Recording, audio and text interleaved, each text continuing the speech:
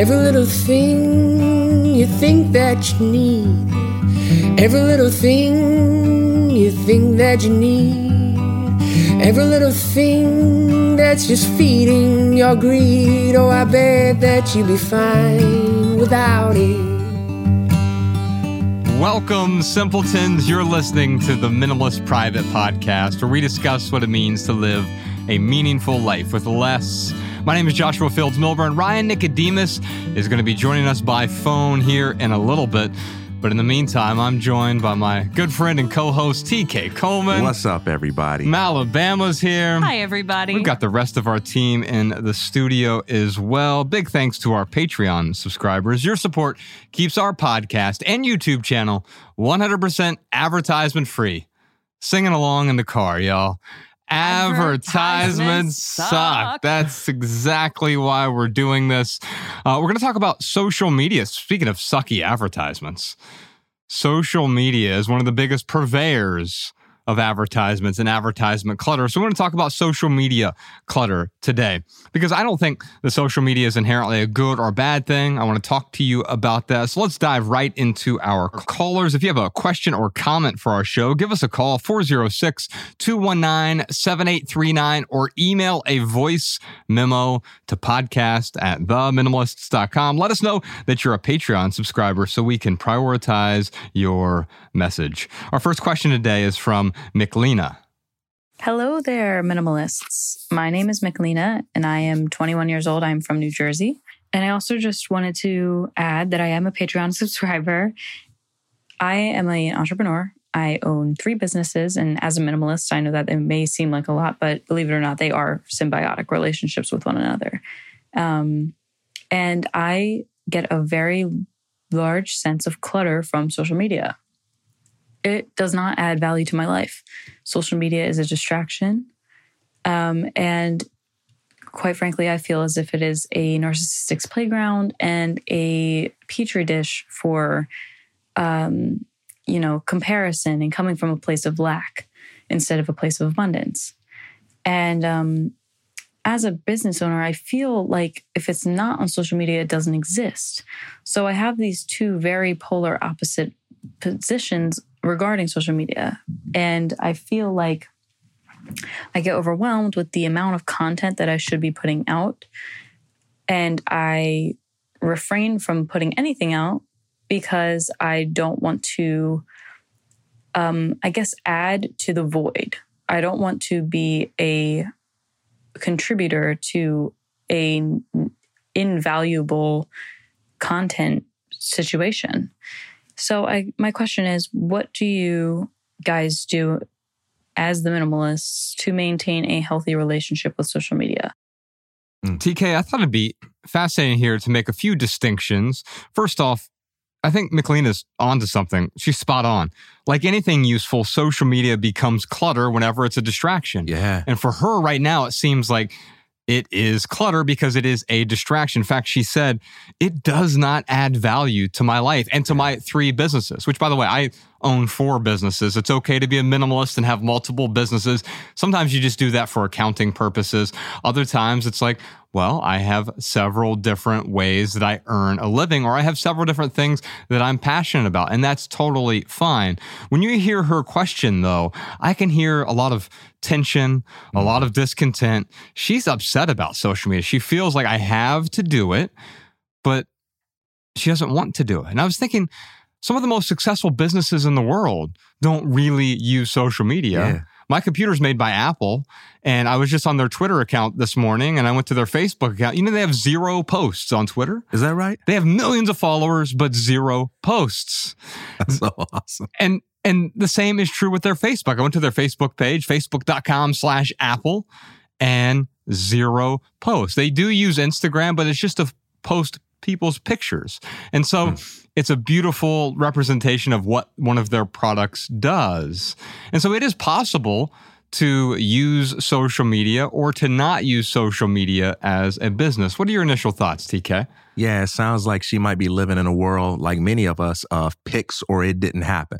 I don't want to be on it. It's not necessary for my business, but pics or it didn't happen. How are people going to know that my business is doing well if I don't show them on social media? How are people going to know that I'm not happy or that I am happy if I don't post it on social media? And so sometimes we have to opt out of the story that says this is necessary just because everyone else is doing it.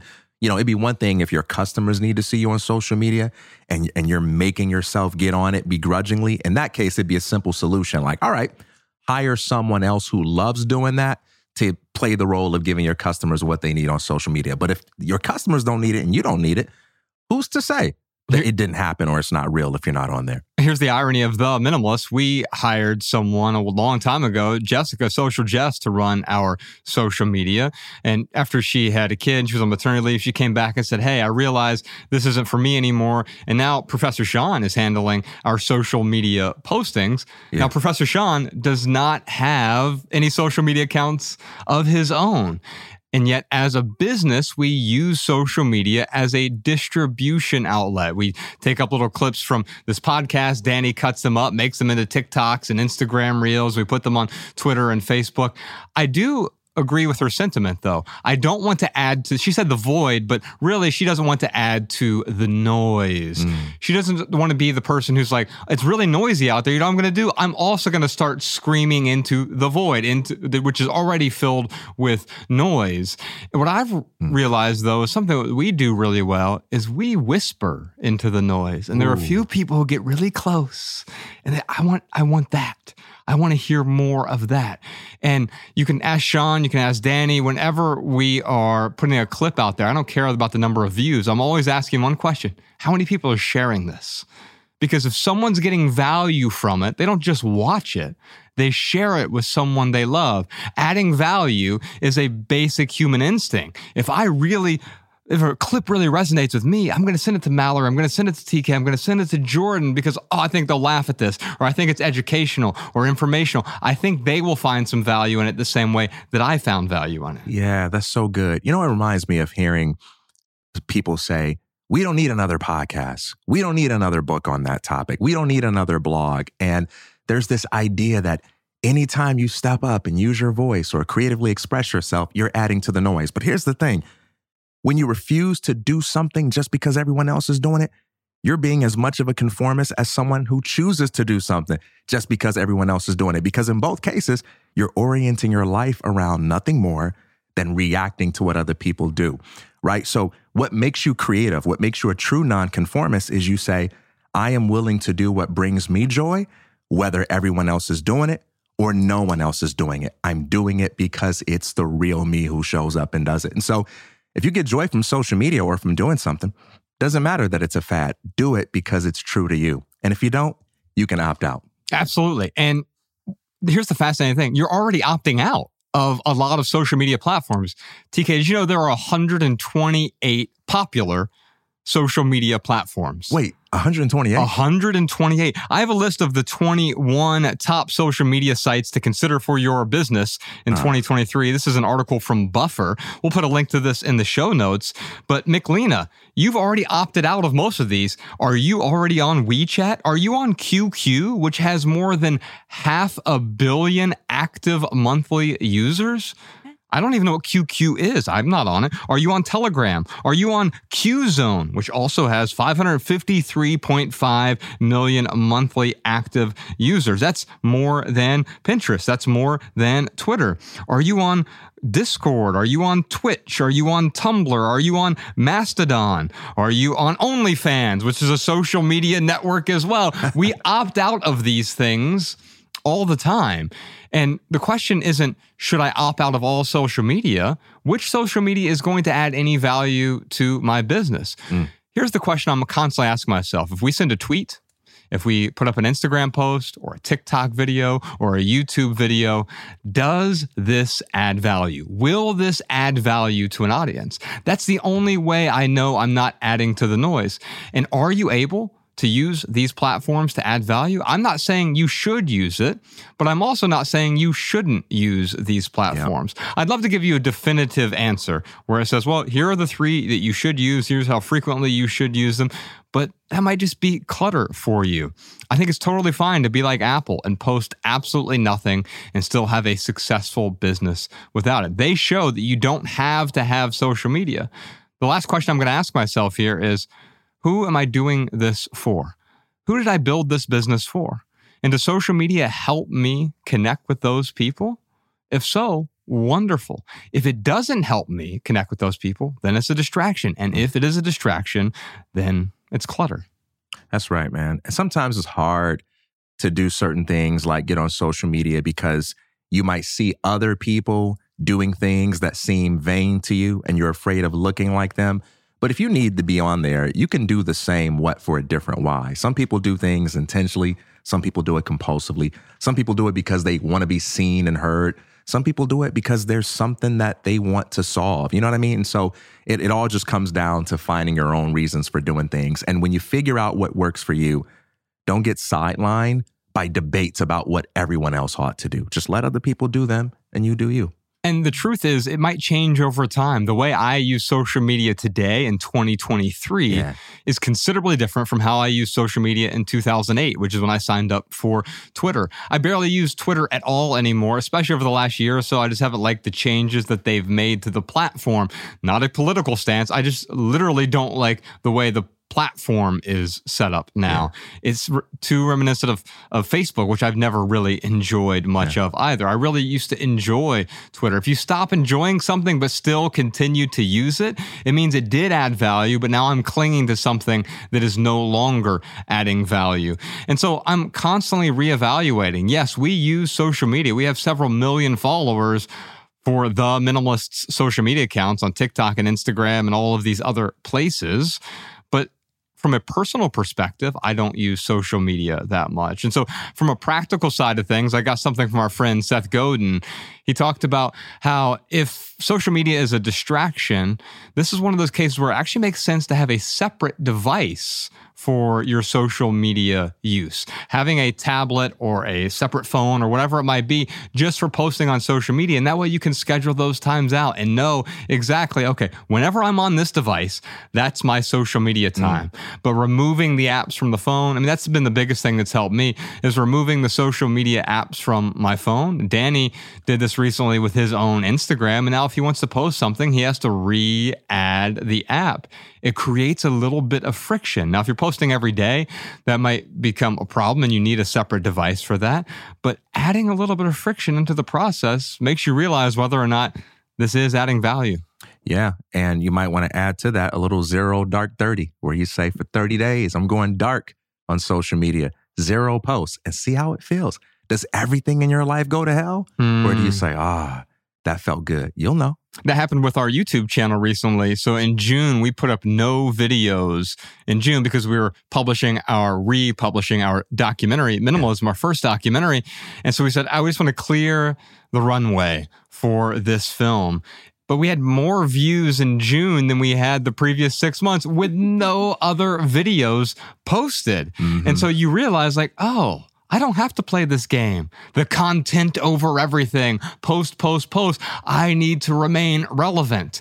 Well, no, the best way to be relevant is to add value to your customers, listeners, readers, whatever they might be. One last thing I have for you here, TK, is this article from Forbes, 21 ways to grow your business without social media. We'll put a link to this in the show notes over at theminimalists.com. I'm just going to run through a few of these and you can comment if you'd like.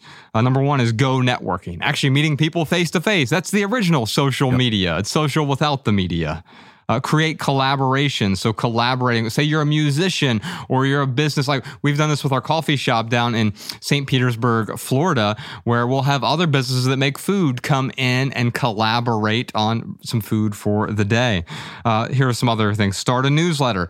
That's a nice thing about having your own website. So you can see how we start our website, theminimalists.com/blog. It's called How to Start a Successful Blog Today. And I think this applies to any business. I think it's really important because you then own that asset. Yeah. Here's the truth. If Instagram decides to make some infuriating change like they did to us yesterday, they deleted 9 of our videos yesterday, or they didn't really delete the whole video.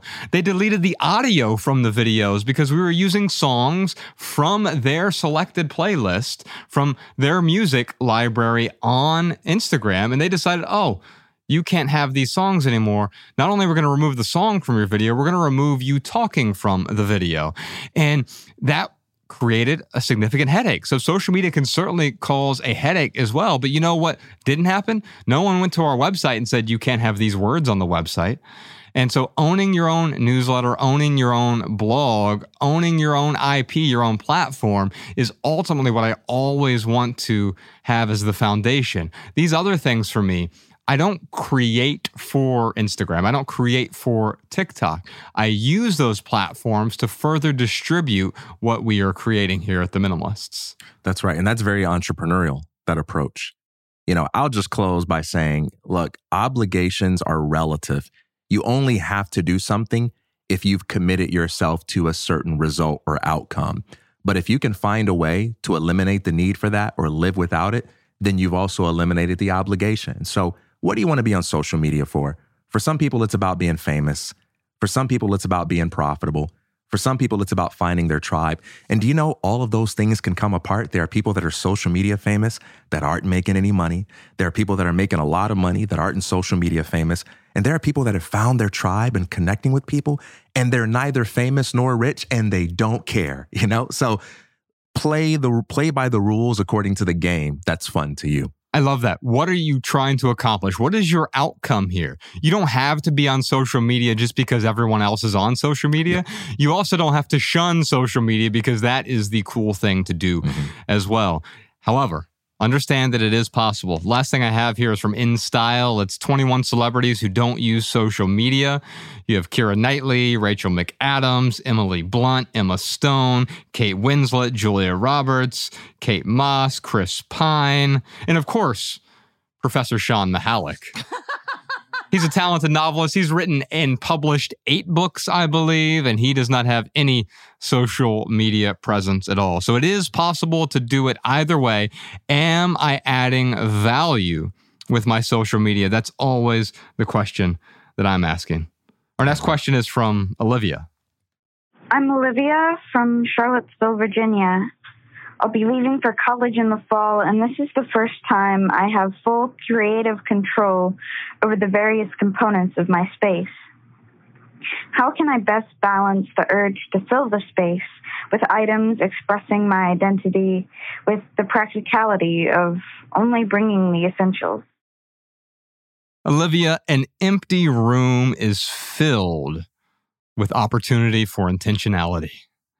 And so there's so much opportunity here. And she said the urge, I want to be careful about the urge because she knows, I don't want to just haphazardly fill the space, because whenever we enter a space, when we start living there, we feel compelled to fill every corner, every nook, every cranny with more excess stuff.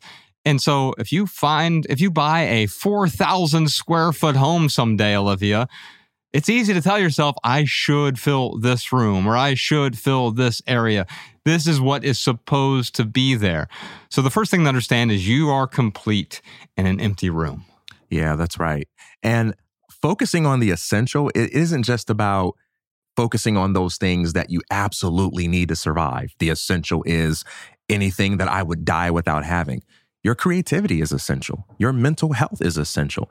And you can live or survive for a very long time without having the things that are essential to that. And so I would be very cautious about looking at the essential in terms of like, all right, I got the stuff that I need to keep breathing. What is necessary for your full expression of creativity and health? And make room for those things. And one way you can pace yourself to ensure that you're not doing it too fast is you can play a game where you say, all right, once every month, I get to add something. And that way you're doing it slowly, methodically, and intentionally. And you can add time to it by saying, all right, once every other month, or you can say bi-weekly, once every other week, I'll do it. But either way, commit to a time. It's sort of like the casino technique where you're thinking ahead of time about what you want to spend, what choices you want to make so that you're not a victim of impulse once you're in the middle of the heat of the moment. So just think about that and say, once every month or once every other week, I'll add something that I like. And you start with the basics. You're bringing up a good point. The best way to declutter a space is to not clutter it in the first place. And you do that through the intentionality we're talking about right now. In the Minimalist Rule Book, which you can download over at theminimalists.com, there are 16 rules for living with less. And one of those rules is the no junk rule. And basically, it goes to show you that everything you own and also everything you are going to purchase, Olivia, can fit in one of three piles. It's either essential. We all have the same basic essentials. So it's food, shelter, clothing, education, vocation, transportation. We all have similar essentials. They look different for each of us. But then we have the second category that I think is equally important for making your life beautiful. It's non-essentials, but value-adding non-essentials. I like that. And that is key. Yes, Olivia, you can move into this new apartment with no furniture. You can just throw a mattress on the floor. But maybe you're missing out on the things that might add value. But the only way to do that is to bring it in slowly. Because you could snap your fingers and the place will be complete. But as soon as it's complete, it will be incompleted because it'll be something else that you want or something you want to remove. So the space itself will be ever changing. You don't have to look for it to be complete. And this is something I struggle with personally. I want my space to feel finished. But as soon as it feels finished, I like tearing it down and starting over. Yeah. And that's part of the fun of the process. Unfortunately, most of the things we own or we acquire fit in that third category. It's not essential. It's not non-essential, but value-adding. It's junk. It's just stuff that gets in the way. Things we bought because we were supposed to do it, or there was a decorative trend going on at the time, or someone gave me something, or, I feel like I need to have this just in case I have the company that comes over or whatever. It's just junk. It gets in the way. Yeah. Just go on a date with your new place before you get married to any ideas about what ought to be in it. Right? Sometimes we get a new place and we just start thinking, oh, I need to put this here. I need to put that there. And we go into design mode. It's like, why marry any of those ideas? You've got time. There's nothing about 2 months from now that will stop you from adding that piece. Go on a date with your place. Enjoy the simplicity. If we're going on a first date, we don't propose then, right? We go out, we have a cup of coffee or we have a nice lunch and we just get to know each other. You can do that with your place as well. Just get to know it. And sometimes the place, the energy of the place, the space of the place will speak to you and give you ideas that you couldn't know when you were analyzing things from the outside looking in. It'll say, ooh, you know what feels good? A picture here. You know what feels good? Something there. Let the place speak to you. And when that place speaks to you, you'll start to understand what your aesthetic is. You're probably at a place right now where you have never been fully in charge of your own aesthetic. And I can tell you now at age 42, my aesthetic preferences are much more refined and they're much more solidified than when I was 22. And they're appreciably different now because before I liked what other people liked. Yeah. And the question I always ask myself now is, do you like this? Or did someone tell you to like it? Was it an advertiser that told you, oh, you're supposed to own this type of kettle or this type of shirt or this cut of jeans or this silverware or this mug or your couch is supposed to look this way or your window dressings need to look like this? Did I like that? Or was I simply told to like that? And if I'm told that I like that, then I don't actually like it. It's someone else handing their preferences to me and me picking up their preferences, not knowing whether or not I actually like it. It took me years, one might even say decades, to untangle from other people's preferences so I could figure out what actually resonated with me, what was calming for me, what provided tranquility in my space. Later today on the private podcast, we're talking to Jordan No More. We're going to do a home tour, and he is a minimalist with a maximalist love for various colors, miscellanea, eccentricities, and it's beautiful. And if I just picked up his stuff, I'd be miserable. But if I forced my preferences onto him, in his space, I think he'd be miserable too. When I was little, we went on this family vacation and we were like in this gift shop and I saw this poncho style hoodie that just looked so cool to me. And I begged my dad for it. He's like, no, I'm not getting it. And I begged and pleaded and he finally got it for me. And then I wore it to school. All the kids made fun of me, man. They all made fun of me. And so I stopped wearing it. And then at that time, Beverly Hills 90210 was hot. And there was an episode where Luke Perry's character, Dylan, he wore that same type of sweater. And maybe like a few weeks later, you saw all the kids in school wearing those sweaters. And I remember just being like little Steve Urkel, like, wait a minute, I had the idea first. And everyone's like, yeah, get out of here. No, you didn't. And I was like, man, never again do I choose my tastes for what other people will love or hate. I choose to trust my taste. I learned a hard lesson about that. I thought you were going to say you did your hair like Luke Perry's. I tried to get the transplant, but it didn't take, man. Olivia, this is your space. Congratulations. You're stepping into a blank canvas of sorts. And this blank canvas doesn't mean you just want to go in there and throw a bunch of paint on it haphazardly. And other people hand you their paint. And now you got to throw their paint on there as well. You're going to end up with something that you don't enjoy. What do you enjoy?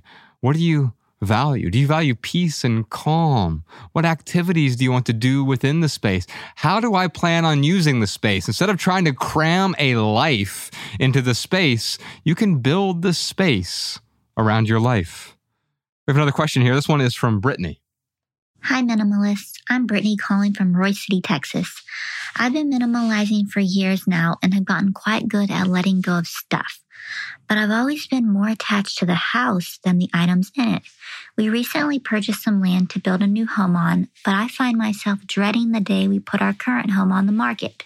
We have so many memories here that the idea of leaving it behind makes me sad to the point that I can't see ahead to happy memories somewhere else.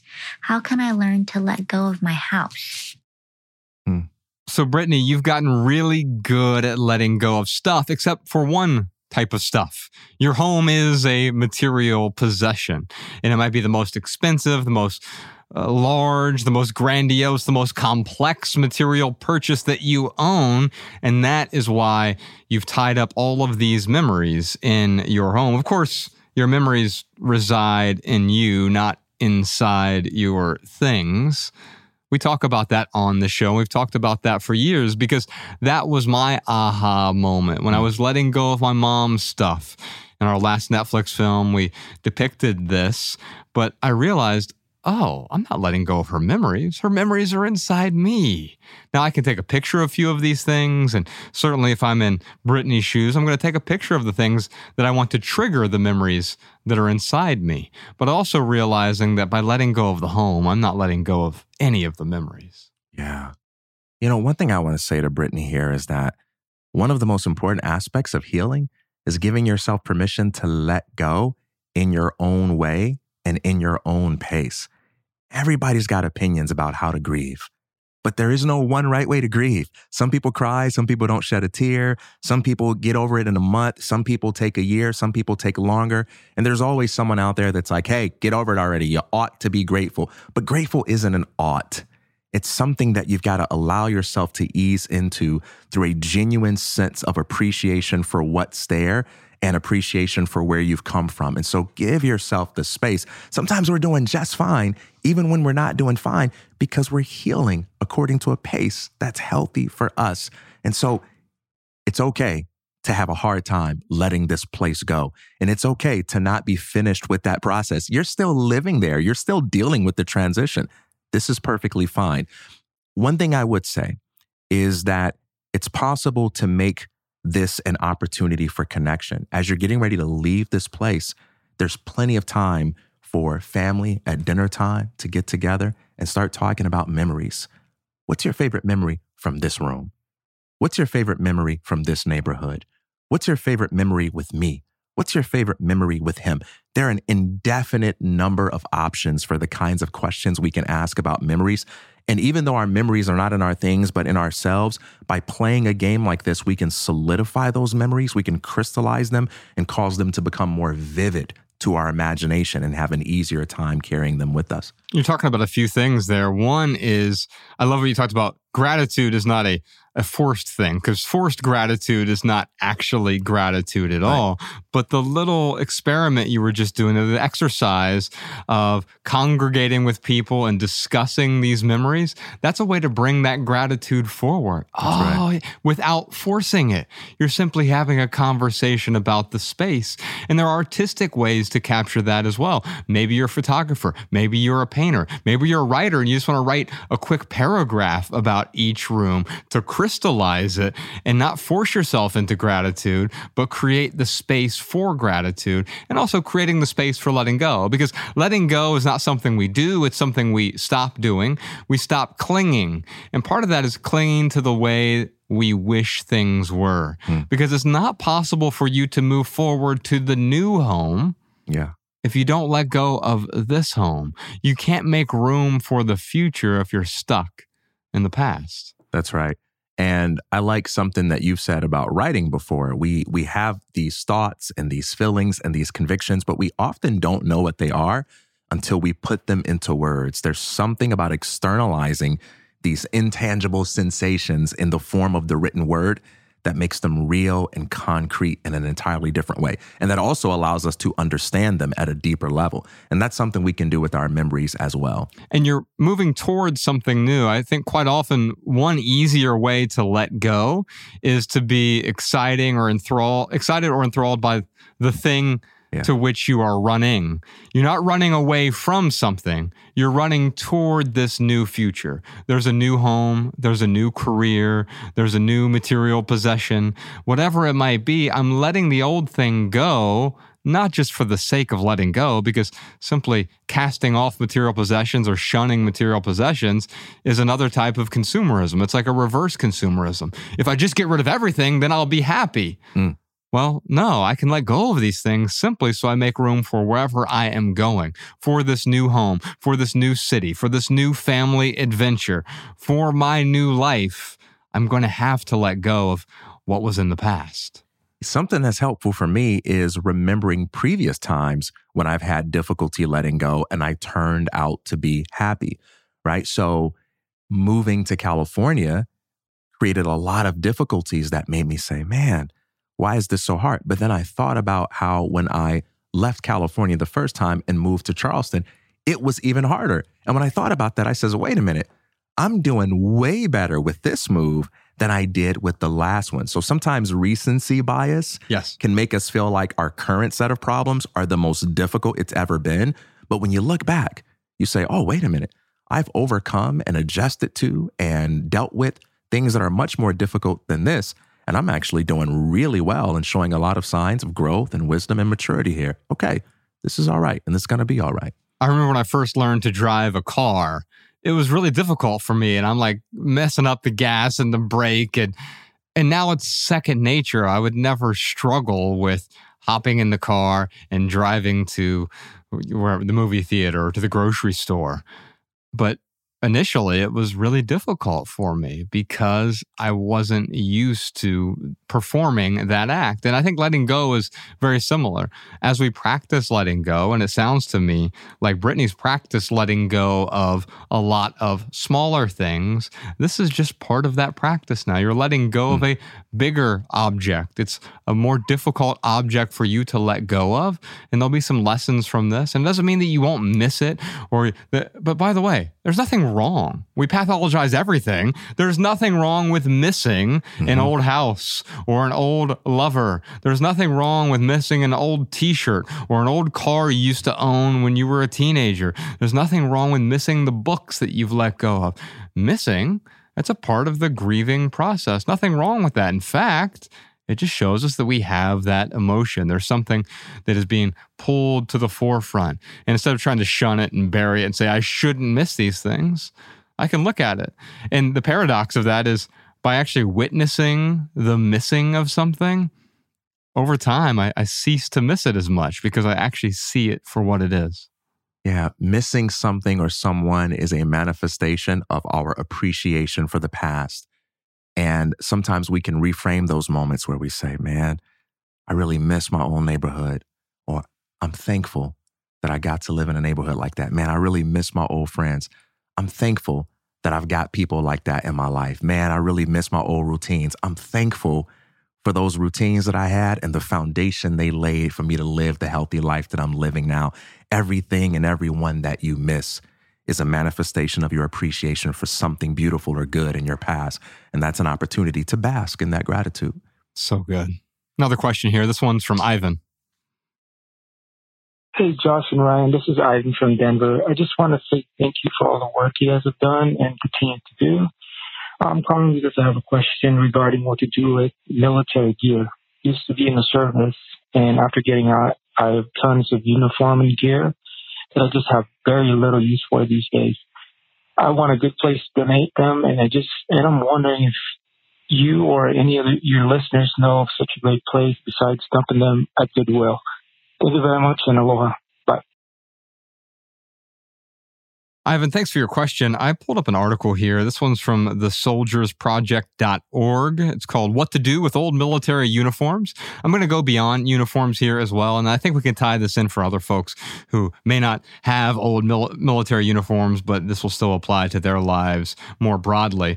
And so here are 5 things you can do with old military uniforms. First thing is obviously you can donate it, and there are a bunch of private shops, private companies. There are also museums as well. There's a museum I have here. I'll put a link to this in the show notes also.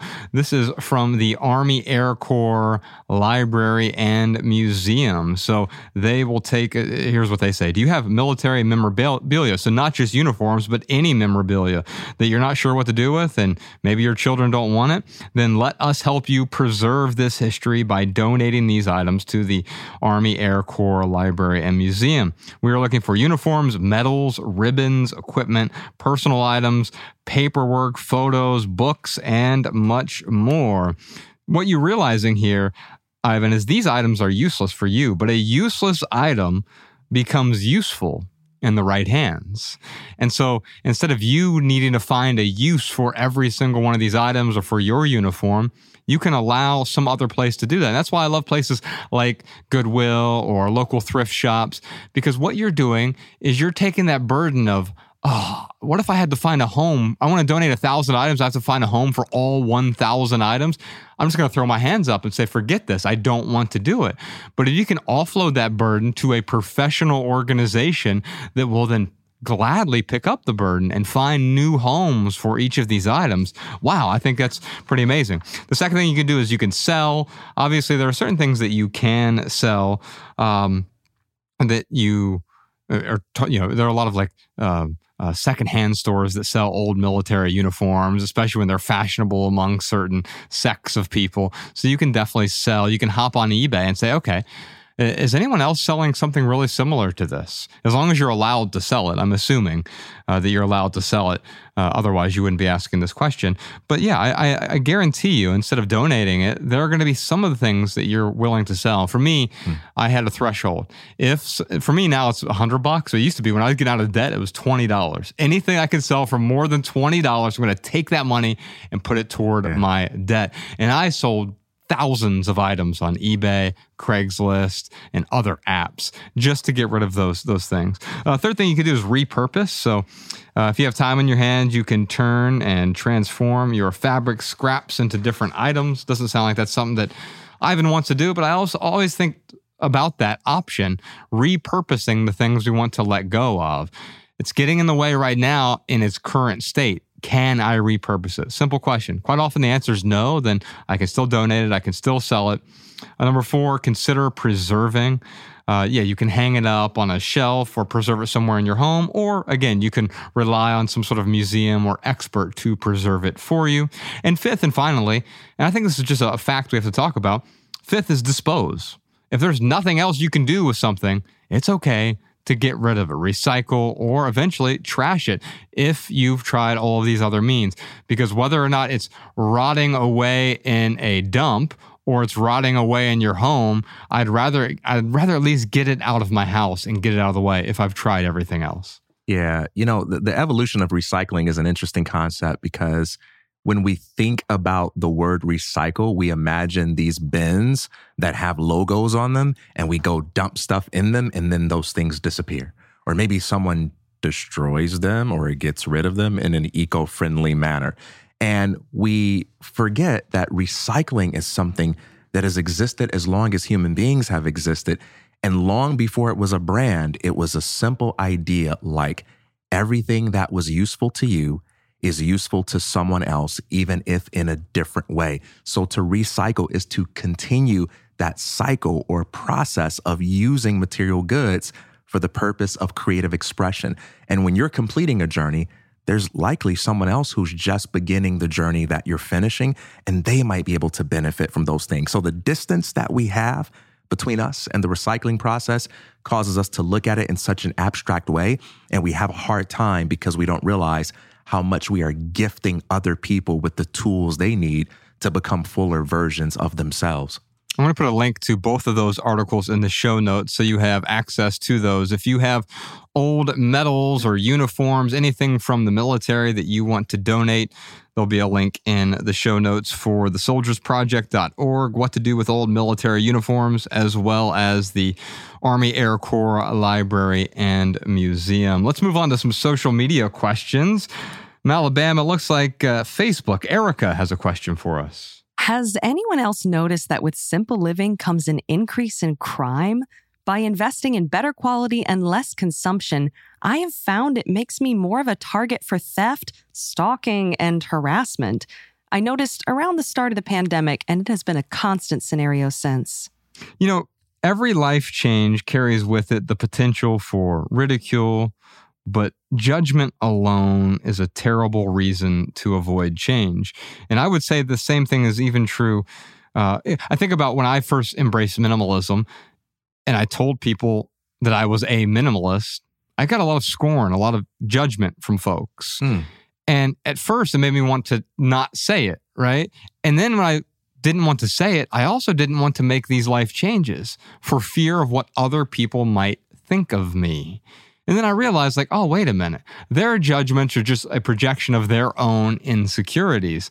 Their insecurities are coming to the surface when they are criticizing minimalism. It's not that all criticisms are projections of insecurities necessarily, but what I'm learning about the person who's criticizing my own minimalist journey is they have a problem, or maybe it wouldn't work for them. That doesn't mean that it wouldn't work for me.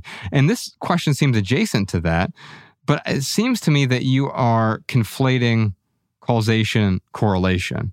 Maybe some things have happened in your life recently that correspond with the fact that you've simplified your life. I could tell you in my own life, simplifying means I have far fewer things that you can steal, far fewer things that you could take from me. And therefore, I think I'm less of a target for crime, increase in crime. But she said, by investing in better quality and less consumption, I found it makes me more of a target for theft, stalking, and harassment. Yeah, some people might harass you in the sense that they're making fun of you or judging you. I can't imagine simplifying my life makes me a target for harassment. I'm going to grant the assumption and say, adding value always brings new kinds of risk. Anytime you take a step in the direction of something that brings you joy, well, there's going to be some negative possibility that comes along with that. And part of making the choice is deciding, can I live with that? Is that a cost I'm willing to pay? Do I really want to give my heart to this person and fall in love? Do I really want to have children? Do I really want to buy a house? Do I really want to live in an apartment? Do I really want to buy that car? Do I really want to move to that city? Everything that you do is going to bring a set of problems that you wouldn't have if you said no to that choice. And so saying yes to every possibility also means saying yes to a set of problems that are unique to that possibility. And so the existence of these problems is not some sort of argument that we shouldn't choose what feels like a hell yes. It just means we have to be intentional, and we should never choose anything based on a fairy tale that says this is going to be the solution to every problem. This is going to be the end all be all of existence.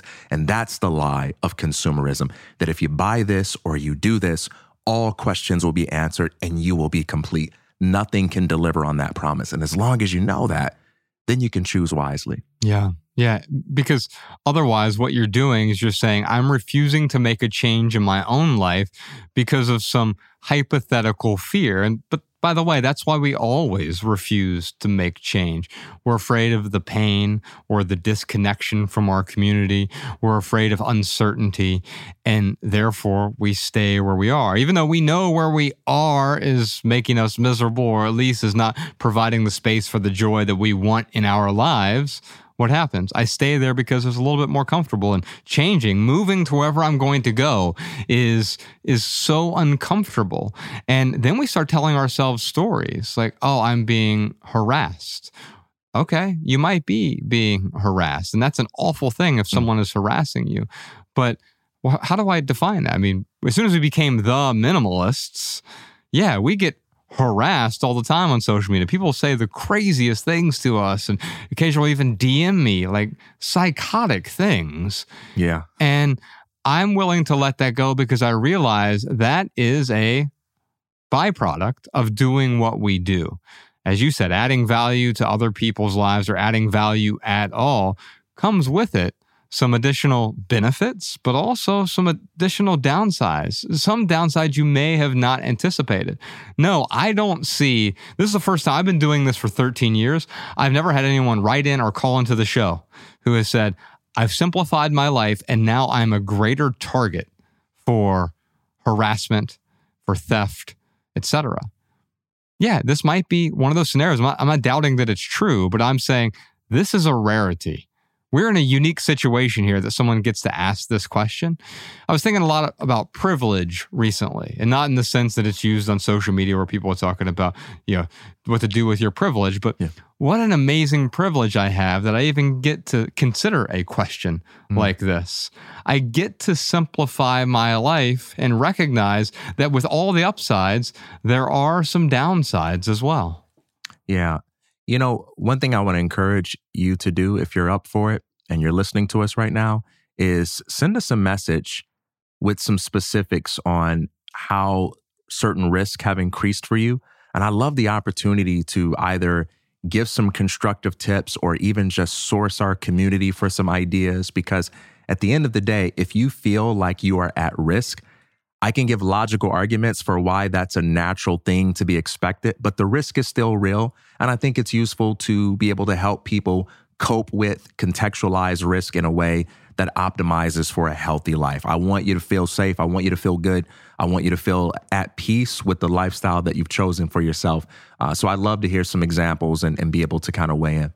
Yes, and that risk quite often is amplified by the worry or the story that we tell ourselves about the risk. There could be a little risk of me climbing up that one stair right there, but if I tell myself it's insurmountable, I'm going to trip every single time. At some point, I'm never even going to try to go up that one step because the story I've told myself is much greater than the risk itself. So yes, let us know in the comments. Would love to hear your thoughts. Or if you want to call in or just send a voice recording right from your phone to podcast@theminimalists.com, you can let us know. You can, if you have a minimalist insight or tip about this from your own perspective, we would love to hear it. Our next question is from JR on Instagram. I gave everything I had in a relationship only to have the other person give up without saying anything and leave me feeling broken. The price of having to do it all again doesn't seem worth it if you know the next person could just blow it up too. What do you do when you have no more trust to give? How do you get that back? So the cost of love is vulnerability, but the cost of not loving is a hollow, vacant existence. And as soon as I realized that, it automatically reoriented my view toward the world to be less cynical and much more understanding that everyone is in a different space from where I am. I think it's easy to devolve into cynicism here. And I've got something I want to read about cynicism in a moment. But what words of wisdom do you have for JR? First, I would find a way to look back on my past and learn from that failed situation without blaming myself for it. Sometimes people seem to change on a dime without saying anything, but that's only because they didn't verbalize what was going on. Sometimes people have a way of signaling, my heart is no longer in this. I'm mentally no longer present. I'm somewhere else, even though my body is here. And it can be useful to go back and learn how to see those indicators and red flags, not for the basis of saying, oh, it was my fault, I should have seen it, but for the basis of saying, okay, I can be a little bit smarter next time. I don't have to blame myself for what happened in the past, But wisdom is the ability to extract lessons from that so that when I make decisions in the future, I'm able to notice things that I previously could not see. I'm able to hear things that aren't verbalized because I'm able to listen to the different facets of a person that's speaking to me. That's one thing that I would say. I also think about love in this sense. You can give love without needing to get it, without needing to be in love, to show up in a loving way. And I'm not prescribing this. I want to be clear about that. But it is possible to show up and be the most loving version of yourself. There's this old parable that I love. I forget who it's from. Maybe, J. Krishnamurti, I'm not sure. But there's this old parable that a man who's walking to work every day and he buys a newspaper from the same newsstand. And every day he walks up there real chipper. Oh, hey, how's it going, to the guy who's working there? And the guy who's there is just rude to him. He barely pays him any attention. But the guy every day is still kind and loving and caring and thanks him for his time and thanks him for the newspaper. And he says this to someone at work when he gets there and he's got the newspaper, and he goes, why do you always stop there? There's that guy who's a real jerk who works there. There's a newsstand 2 blocks over. He said, why would I let someone who's a jerk dictate my route to work? And to me, that made a whole lot of sense, because we are often changing the way that we act within the world because of the way that we were mistreated, or we perceive we were mistreated. And I think that's where JR is right now, is like, it just didn't work out. And it's easy for me to blame the other person. And then it's easy for me to become the cynic who just says, this is never going to work. It didn't work this time. It didn't work 3 other times. I've tried everything. Have you really tried everything? Or did you try 3 or 4 things and you tried them over and over and over again? The definition of insanity. And that has caused a level of nihilism or cynicism. And so, TK, my favorite Rob Bell book is a book called How to Be Here.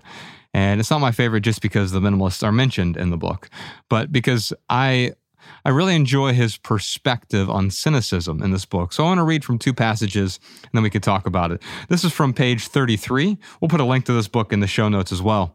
This is called Bored. Boredom is lethal. Boredom says there's nothing interesting to make here. Boredom reveals what we believe about the kind of world we're living in. Boredom is lethal because it reflects a static, fixed view of the world, a world that is finished. Cynicism is slightly different from boredom, but just as lethal. Cynicism says there's nothing new to make here. Often, cynicism presents itself as wisdom, but it usually comes from a wound. Cynicism acts as though it's seen a lot and knows how the world works, shooting down new ideas and efforts as childish and uninformed. Cynicism points out all the ways something could go wrong, how stupid it is, and what a waste of time it would be. Cynicism holds things at a distance, analyzing and mocking and noting all the possibilities for failure. Often, this is because the cynic did try something new at some point, and it went belly up. He was booed off stage, and that pain causes him to critique and ridicule because there aren't any risks in doing that.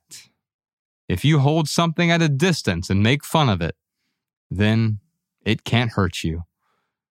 And he goes on to talk about despair, but I'll leave it there for a moment. What are your thoughts on that level of cynicism? Yeah, I'm deeply empathetic because it's a temptation for all of us, right? Part of living involves being broken, being vulnerable.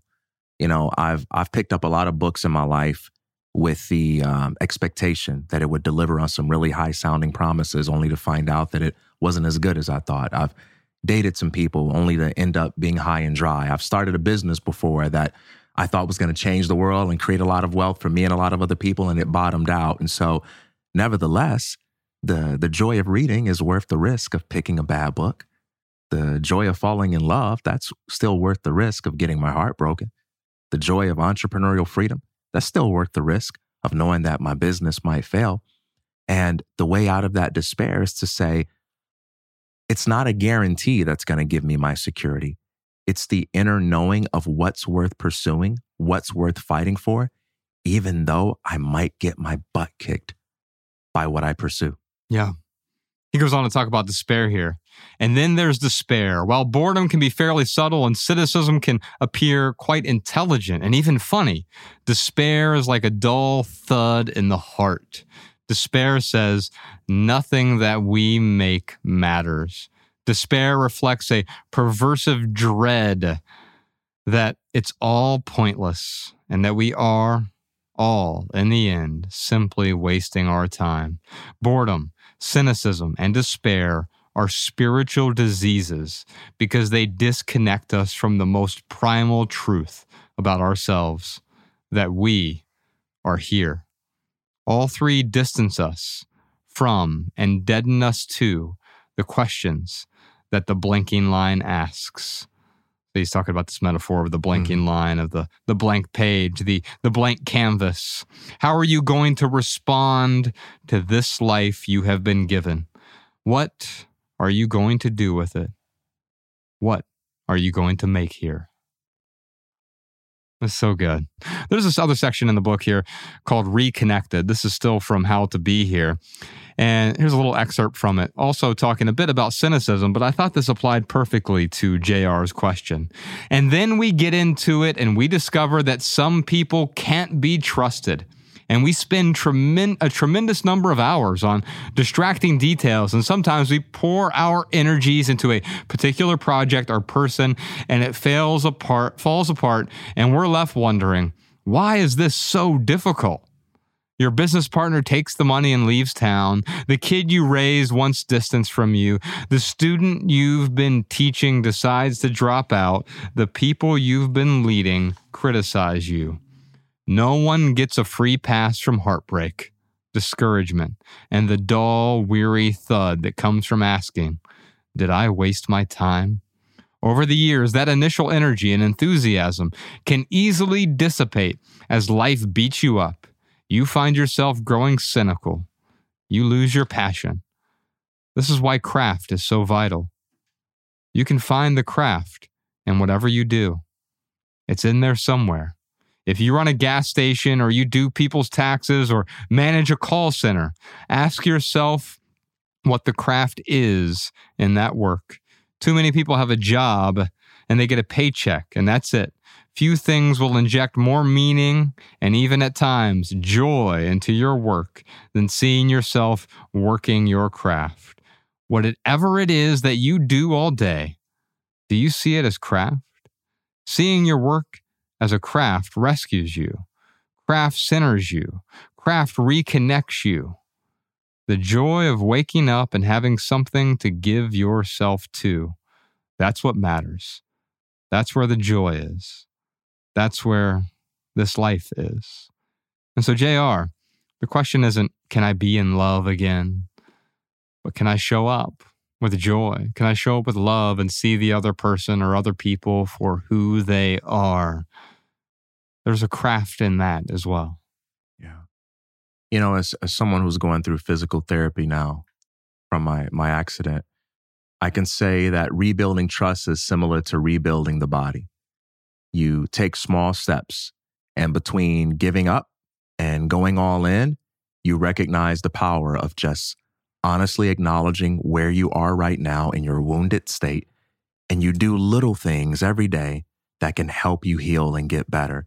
Instead of saying, oh man, I'm just going to jump back into playing basketball like I used to, because you know how good I was at that. You say, well, I'm not there yet. I just got to do these arm exercises, for 10 minutes every day.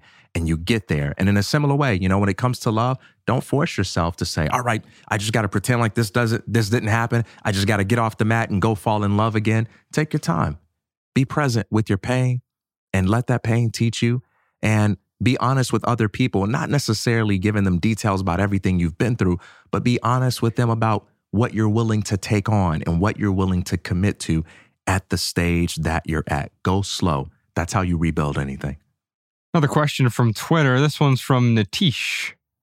How can you thrive as the sole minimalist in a family that believes in maximalist principles? So stating your favorite color is not a judgment about the value of other colors. And I find that to be really important. If your favorite color is blue and everyone else in your family really loves red, it doesn't mean that you're right and they're wrong and you're right. It just means that you have different preferences. Now, it is true that maybe your family would benefit from having a more minimalist life. They would benefit from this preference. But forcing a preference onto someone, because it is like forcing your favorite shirt onto someone. Yes, you know what? TK might look great if I gave him the blue or the purple shirt I was wearing a few episodes ago for episode 400. He might look great, but if he doesn't feel great in it, then I'm forcing it on him. Then we're both going to feel bad because now he dislikes it, I dislike it. And so I want to point something out that often happens in a scenario like this. You have a family, especially if you live with the family, but it can be distant family who lives elsewhere as well. What happens is we get annoyed by their preferences. And then my default state is to then annoy them further with my preferences. And it becomes this arms race of annoyance. I'm annoyed by you, so I'm going to annoy you back. And now you're annoyed by me, so you're going to annoy me back. There's this constant escalation that is totally unnecessary. And so the best thing I've ever done with respect to minimalism is never proselytize it. I'm now out there saying, hey, look at me, I'm a minimalist. And you should become a minimalist too. And here are the 7 ways you can do it. Here's how you get your certification. Here are the things you should get rid of. Here are the things you should buy to organize. Here are the things that you should declutter. Here are the things going forward, the brands that you should have. Here's the car that I want you to own. Here's the job you should have. Because now I'm inflicting the other people with my preferences, creating wounds in the relationship with my preferences. It's okay to have your preferences without needing them to have your same preferences. Yeah. You know, a lifestyle isn't really a lifestyle if everyone else needs to live it in order for me to be able to live it. A worldview isn't really a worldview if everyone in the world needs to first have my view in order for me to have it. And so sometimes when we find beliefs or practices or strategies that work for us, we treat it like an MLM. Oh man, I found something that's really good. It's going to change my life if my entire family buys in. And if they don't, all of a sudden, this thing that I'm bought into is actually empty and worthless. Is that what you really think of the things that you're doing? If the things you're doing can't work unless everybody in your life buys in, that's probably a clue that that thing is worth abandoning. The way it works is you say, I found something that makes me a better me, and I trust myself to work out the details of living that out, fleshing that out in a world where everyone else doesn't have to think the same. So for Nitish, when we think about living with someone or being friends with someone, it doesn't have to do with forcing them to be more like me, but tolerating their preferences, eventually accepting their preferences, respecting their preferences, unless they're doing something that's harmful. Obviously, you don't respect something that's harmful, but that's not what we're talking about here. And eventually you can get to a point where you actually appreciate their differences. The fact that they enjoy something. Later in the episode, we're going to go through Jordan's home. And I don't just tolerate the fact that he has a completely different set of tastes from me. I don't even just respect it. I really appreciate how much joy he gets from that. Or Professor Sean, he has this pen collection that he really gets immense joy from. And now for me, if I wanted to heap my preferences on him, I said, well, this is actually the only pen you should use here. It's this Pilot G207. This is the perfect pen. Any pen besides this is not minimalist. I don't sanction it, and you're not allowed to like it. And what am I doing there? I'm extracting all of the joy that he gets out of that. And the truth is, while his pens would get in the way for me, they would be clutter for me. He gets an immense benefit from them. He gets to experience them in a way that I don't experience them. Instead of just tolerating that, I love that about his experience with those, and I wouldn't want to deprive him of that. Yeah. You know, when it comes to introducing changes to your life and you're living in a space where other people don't think and act like you have to start in the short term by focusing on what's within your locus of control while you develop strategies for expanding your sphere of influence. But you never build momentum. You never get started. You never develop strength if you're always thinking about other people, right? And so if I live in a home where I'm committed to minimalist principles and everyone else is committed to maximalist principles, what's the space in that home that I have some influence over? And maybe it's just one desk. Despise not the day of small beginnings, right? That desk is going to be the best space in this house. It's going to be the most aesthetically pleasing. It's going to be the most minimalist space. And that's where I'm going to practice working it out. It's when we refuse to cherish and value those small opportunities that we lose the opportunity to be people of influence who can inspire others. That's what generates the curiosity. When you can focus on those small spaces you do have control over and go all in rather than fighting people over the whole house. They're never going to take you seriously anyway. They don't want to be converted. They don't want to have to change every time you change. Let them see your character as you work it out within the context of what you have influence over. Speaking of influence, since we've been talking about social media clutter today, I've never been influenced by a social media influencer. Uh-oh. However, there are a lot of influential people who have influenced me by not even trying to influence me.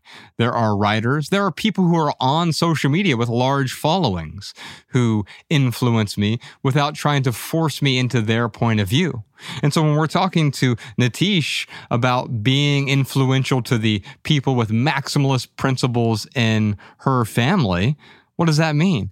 It means setting an example that other people are eager to follow because they see the benefits of simplifying. And their benefits might be slightly different from yours, but it's so much more compelling. If I walk over and I say, wow, that desk seems so clean, it seems so calm. TK, where'd you get that from? Or who told you to organize like that? Then it opens up the door for the conversation about living simply, living with less. Yeah, absolutely, man. We're going to take a quick break. We're going to get Ryan Nicodemus on the phone for the lightning round. We'll be right back. Alabama, what time is it? You know what time it is. It's time for the lightning round where we answer your questions from TikTok. Yes, indeed. You can follow The Minimalist on TikTok, Instagram, Facebook, and Twitter at The Minimalist. Now, during the lightning round, we each have 60 seconds to answer your question with a short, shareable, less than 140-character response. We put the text to these minimal maxims in the show notes over at theminimalists.com so you can copy and share our pithy answers on social media if you'd like. Today's question is from Missy. My mom is personally offended that I don't want to inherit everything she owns. I can't function with clutter, and I don't even know where I'd put it all. How can I avoid this burden? Well, joining us in the studio and on the phone. Go to the wide shot, Danny.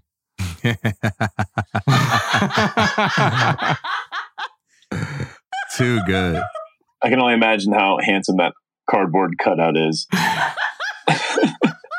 It's my good friend, Ryan Nicodemus. Hello, best friend. What's up, best friend? Hello, Nicodemus. What's up, TK?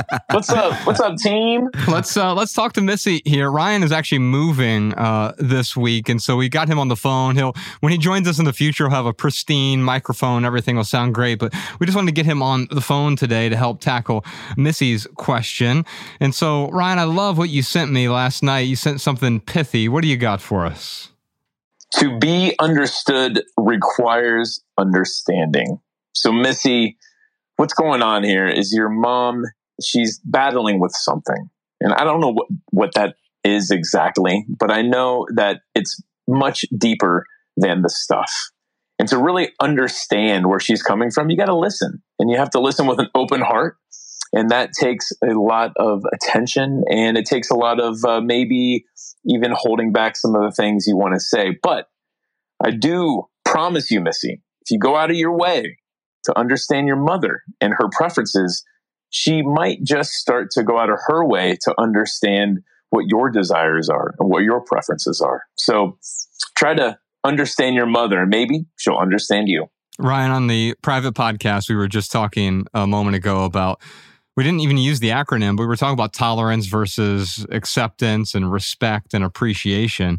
And it sounds to me like what you're talking about here is trying to understand the mother's point of view, which that helps us with compassion. By the way, if you're listening to the audio version of the podcast, the reason everyone's laughing is because there's a cardboard cutout of Ryan in our studio. it's hard for me to take him entirely seriously when he's talking because there's just this cardboard cutout. We're just short a dimension. I think I might use a photo of you in the future or just get you up on FaceTime. TK, you got anything pithy for us? Let's do it, man. Arguments about stuff are really arguments about stories. The reason you leave your clothes lying around on the floor is because you don't think about anybody but yourself.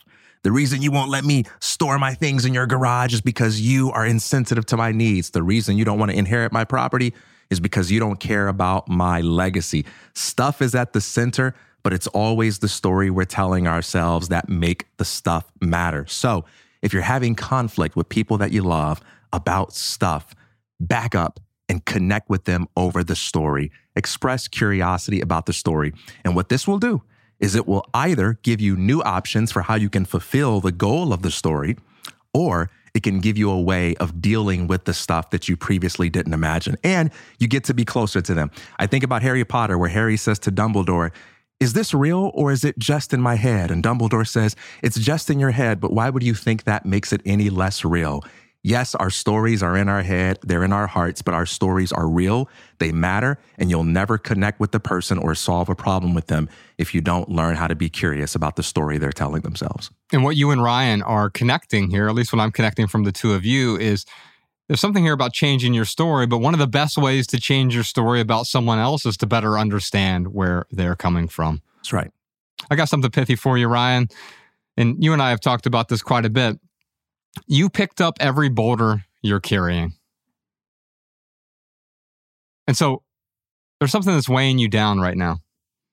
And there are going to be more things that are going to weigh you down. There's going to be a family member who tries to hold you. There's going to be a family member who tries to hand you one of their boulders and say, "Here, you hold this for me." And it's okay. You can pick that up if you want. But you don't have to hold on to their burdens. Their burdens don't need to become your burden. If someone is offended, Missy, because you're wearing a blue shirt, it is not your job to go out and buy a red shirt just to appease them. Because if you do that for one person, you're going to have to appease everyone. You're going to make someone upset. You're going to offend someone. If I was offended because Ryan's favorite color is green, I can't believe you. How dare you? Your favorite color is green. Well, that's my problem. It's not Ryan's problem. So true, man. It's interesting how other people thrust their problems upon us, and we feel like we have to take them. But what you're highlighting here is we absolutely do not have to pick up other people's problems. And every time I do pick up someone's problem, I get this sense of self-righteousness, right? Oh, look what I can bear. Look what I can carry. Look how much I can handle. I must be a great human being. But the truth is, I don't have to pick it up. Missy, your mom is personally offended that you don't want to inherit everything that she owns. It doesn't mean that she's wrong to want to give those things to you. It doesn't mean she's wrong for finding value in those things. But if you don't find value from it, you don't have to pick up those boulders and carry them forward.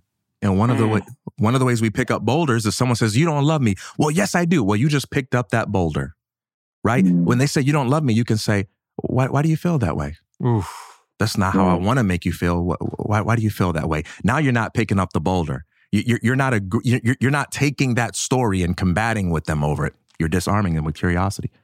Yeah, I saw this video the other day about it was like one of the older mystics.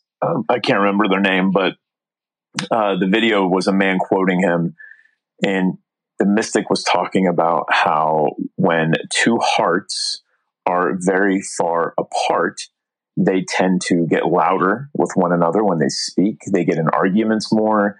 They are in the same room, but there's this tension building that creates a really uncomfortable conversation. And the reason being is because even though these two hearts are in the same room, they don't feel like they're being heard. So they feel like they have to talk extra loud. But the obverse is also true. When two hearts are close, you really don't have to talk that loud. In fact, I think about Mariah and I being in the same room, and she can just give me a look, and I know exactly what she's thinking. So, Missy, I would encourage you to try to get your heart as close to your mother's heart as possible.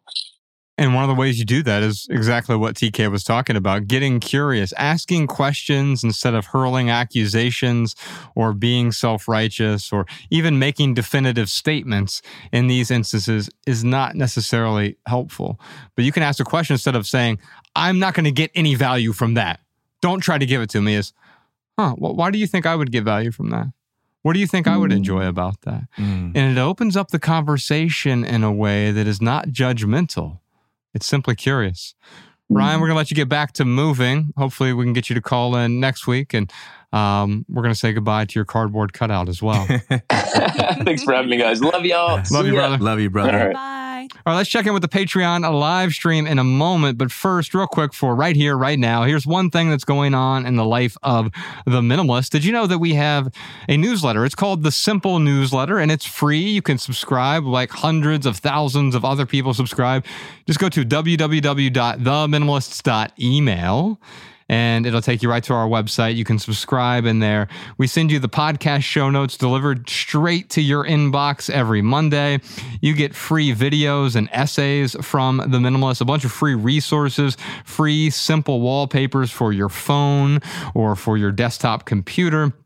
Free ebooks, including, we got some free ebooks out there right now, but there's a new one that TK has been working on called Emotional Clutter. A free ebook from TK Coleman. It's coming very soon, and you'll be the first to know if you sign up for our email list over at theminimalists.email. You know what else we won't send you? Spam, junk, or advertisements ever, because advertisements suck. We're going to check in with our Patreon live stream. We switched this up recently. We're doing a monthly Zoom call with our patrons. We just did our first one, and our second one's coming up really soon. Ryan was there, TK was there, Alabama was there, and each month we're doing a Zoom call.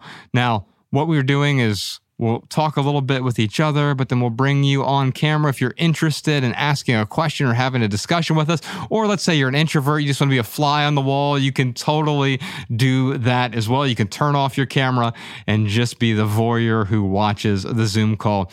And if you are a Patreon subscriber, you are welcome. If you subscribe to the video version of the private podcast every month, and sometimes even more than once a month, we're going to hop on there, but it's the first Friday of every month where we're going to interact with you on Zoom.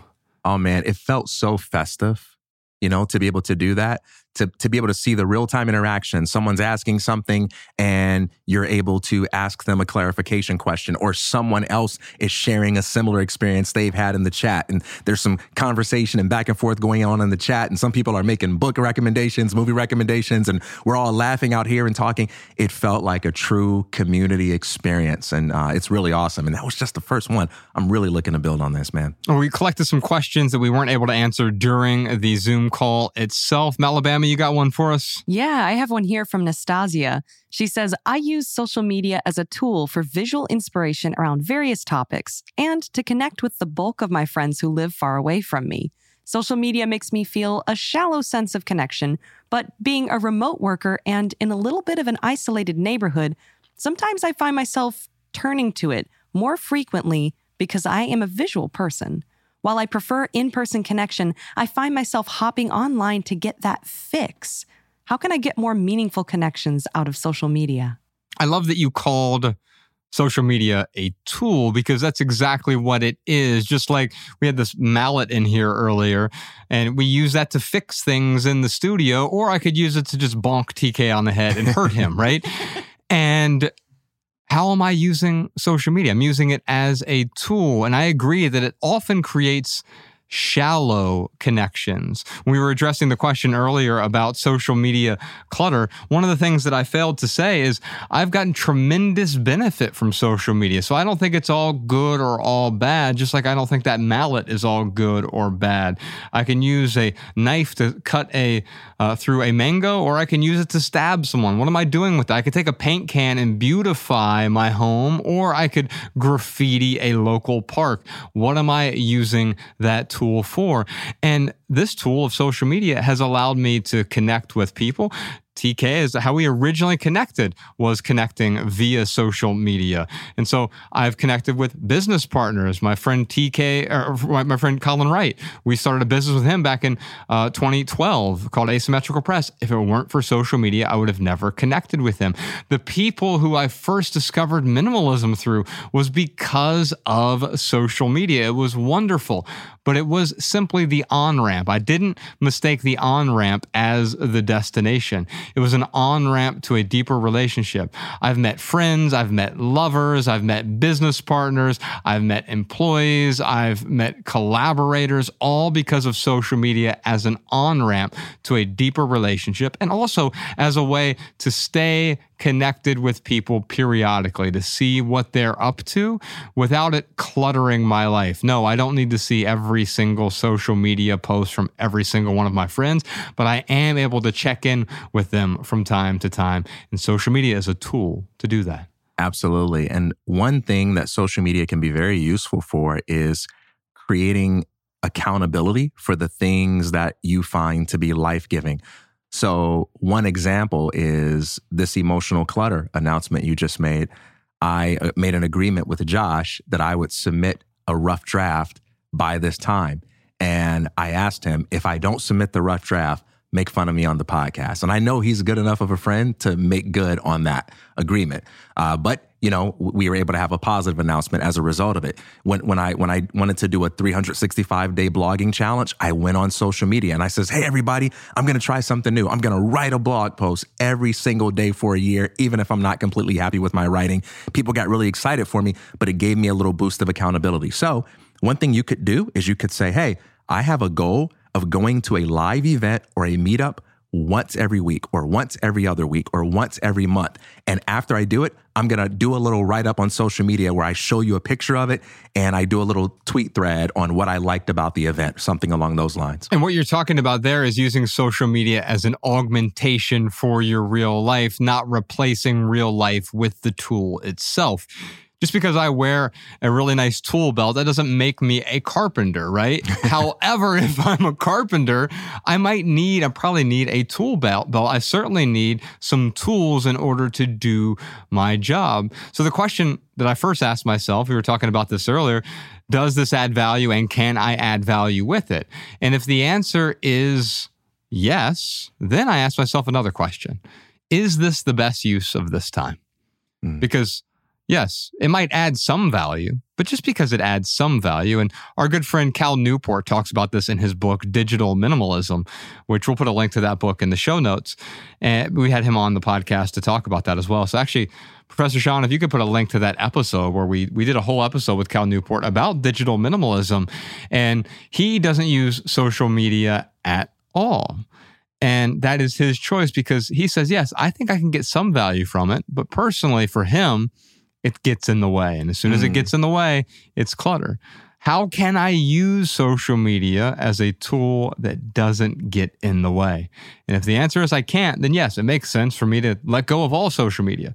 But if I can use social media as a tool, wonderful. If it enhances my life in some way, if it augments my experience or amplifies my life in a way that is value adding to me and continues to add value, because we got to think about that as well. Just because I got value from Twitter in 2008 doesn't mean I'm going to get the same value today. So I don't use social media personally very often. But for a business, we use it every single day through the Minimalist. The way that we've used it through the Minimalist has changed as well, because social media, once upon a time, was just text and maybe a picture here and there. And now it's all video and it's captions, and we're much more selective about what we put out there because I too don't want to add to the noise, but I do want to use it to connect. It's interesting too, because this question is coming from someone who not only receives inspiration from other people's postings, but who gives inspiration and has a track record for that. We all have interesting, beautiful looking sketches of us that she created and posted on social media, adding value to other people's lives. It's like, how else can that be emulated or applied to other things that you enjoy doing, other people you meet, other places that you visit? How can you combine that world of art, real world experience, so that you can come back to social media and say, here's something cool I discovered this week? Hey, Nas, thanks for your question. Malabama, we'll check back in with that Patreon live stream, that Zoom call. I know we got some more questions from that as well. But in the meantime, what else you got for us? Here's a minimalist insight from one of our listeners. Hi, my name is Paloma, calling from New York. This is regarding a listener tip for the episode you did with Kristen Ziegler regarding a question from Trinity and how she can keep things uncluttered while decorating and making an impact with her own style. I do organization and a little bit of home styling for people, and one of my recommendations is keep the purchases you make or the things that you choose to have in your home to be large in scale, as in a large mirror that is useful, very long, maybe luxurious curtains, because those are also useful.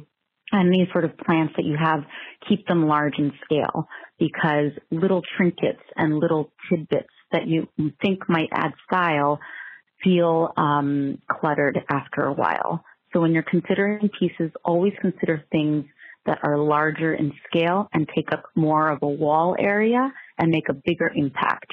So one large painting to show your style versus several little ones. That's it. Thank you so much. Bye-bye. Welcome back, y'all. We're going to start this segment with a minimalist home tour. This is number 45 in our series, and joining us here in the studio is our good friend, Jordan No More. Hey. He's actually in front of the camera this time. Weird. I feel I'm like, it's like a whole new perspective on the studio. I've never been back here. Well, Jordan is usually behind the cameras. He is graduating from the Minimalists soon, but I wanted to go through his home here. And so I broke in last night and took some photos. Actually, that's why he's graduating. Yeah. Well, it's more about the restraining order. We're actually breaking it right now. But. So, Jordan, what I love about you is you are a minimalist with a maximalist love of color and miscellaneous eccentricities. And that is really typified by your home. You and your girl, you bought a house last year and you've been making it your own. If you subscribe to the video version of the podcast, you'll be able to see 5 of the pictures I think we have here on screen. We also sent out last week 16, you can find them over at patreon.com/theminimalist as well, 16 photos from Jordan's home. Let's start with this. I'm going to have Jordan talk about it. I also want to talk about what you are working on next as you graduate from the Minimalists. This is the first photo here. First thing I see is an orange wall. I see a tree stump. Did that grow through the floor? Yes. What's going on here? So the orange wall is actually, it ties in with the 3 little birds on top of the stump. It's the Armenian flag. So my girlfriend is Armenian, very prideful of her heritage. And, you know, that it was one of the first walls I painted in the house was this wall, which is a giant Armenian flag. But the log is what's really meaningful to me is that log was from a camping trip I did with my father and my brother back in like 2000. And we were in Oregon.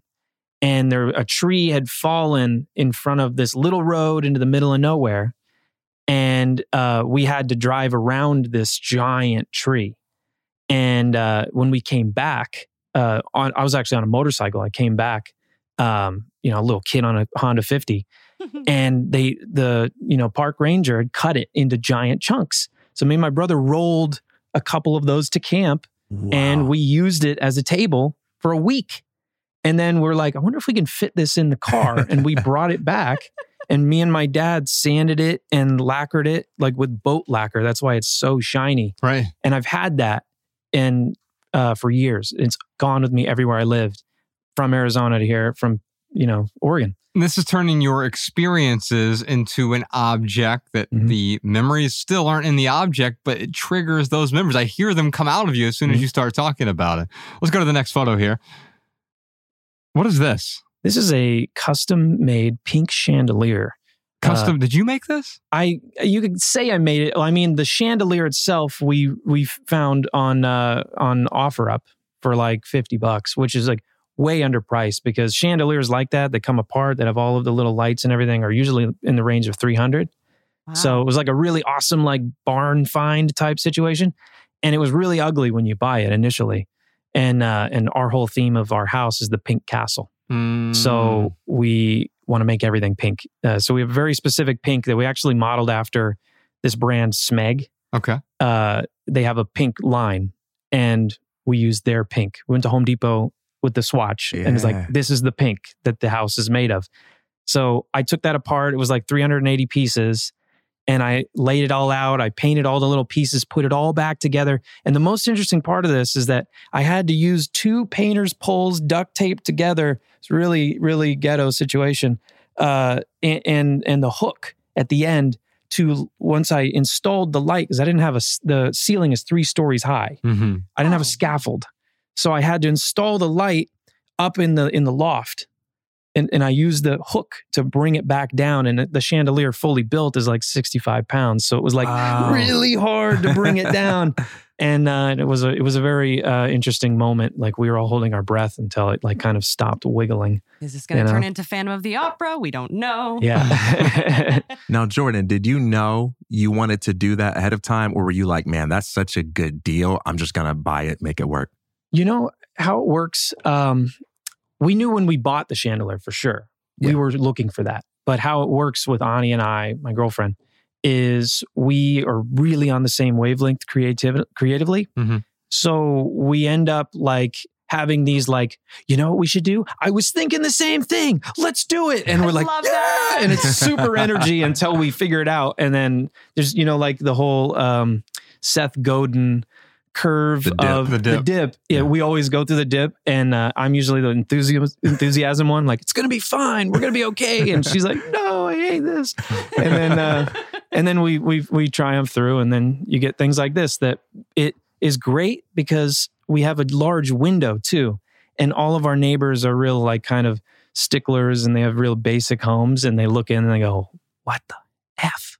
Yeah. There's a giant pink chandelier in there. That's pretty awesome. Let's go to the next photo here. This is like if you pan out from where we were with the log table here. Explain to me what I'm looking at right now. So the most important thing here is we already explained the Armenian flag wall, but down in the bottom left corner, you're seeing a record shelf.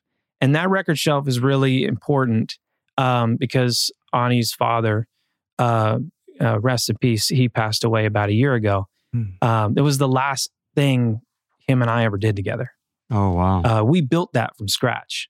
And it was mostly me because he was going through a lot of health problems. He had Parkinsonians. Basically the same, it's not Parkinson's, but it's basically what Ali had. It's like trauma to the head that caused Parkinson-like symptoms. So he's really smart, handy person, but he can't do the thing. And I love carpentry. So I was like, I want to do something. I wanted to connect with him. So I was like, Ani sent me this record shelf that looked just like that. And she's like, I really want this. And I think I'm going to spend the money on it. It was $3,000. And I was like, wood's kind of expensive right now, but I'm pretty sure I can get the wood for a lot less than $3,000. So all total, I think I spent about $400 on all of that. And it was just an awesome experience of, bonding.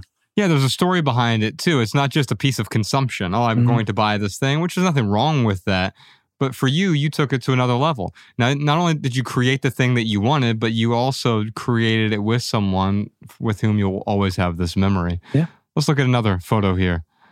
Oh, the pink kitchen. What am I looking at here?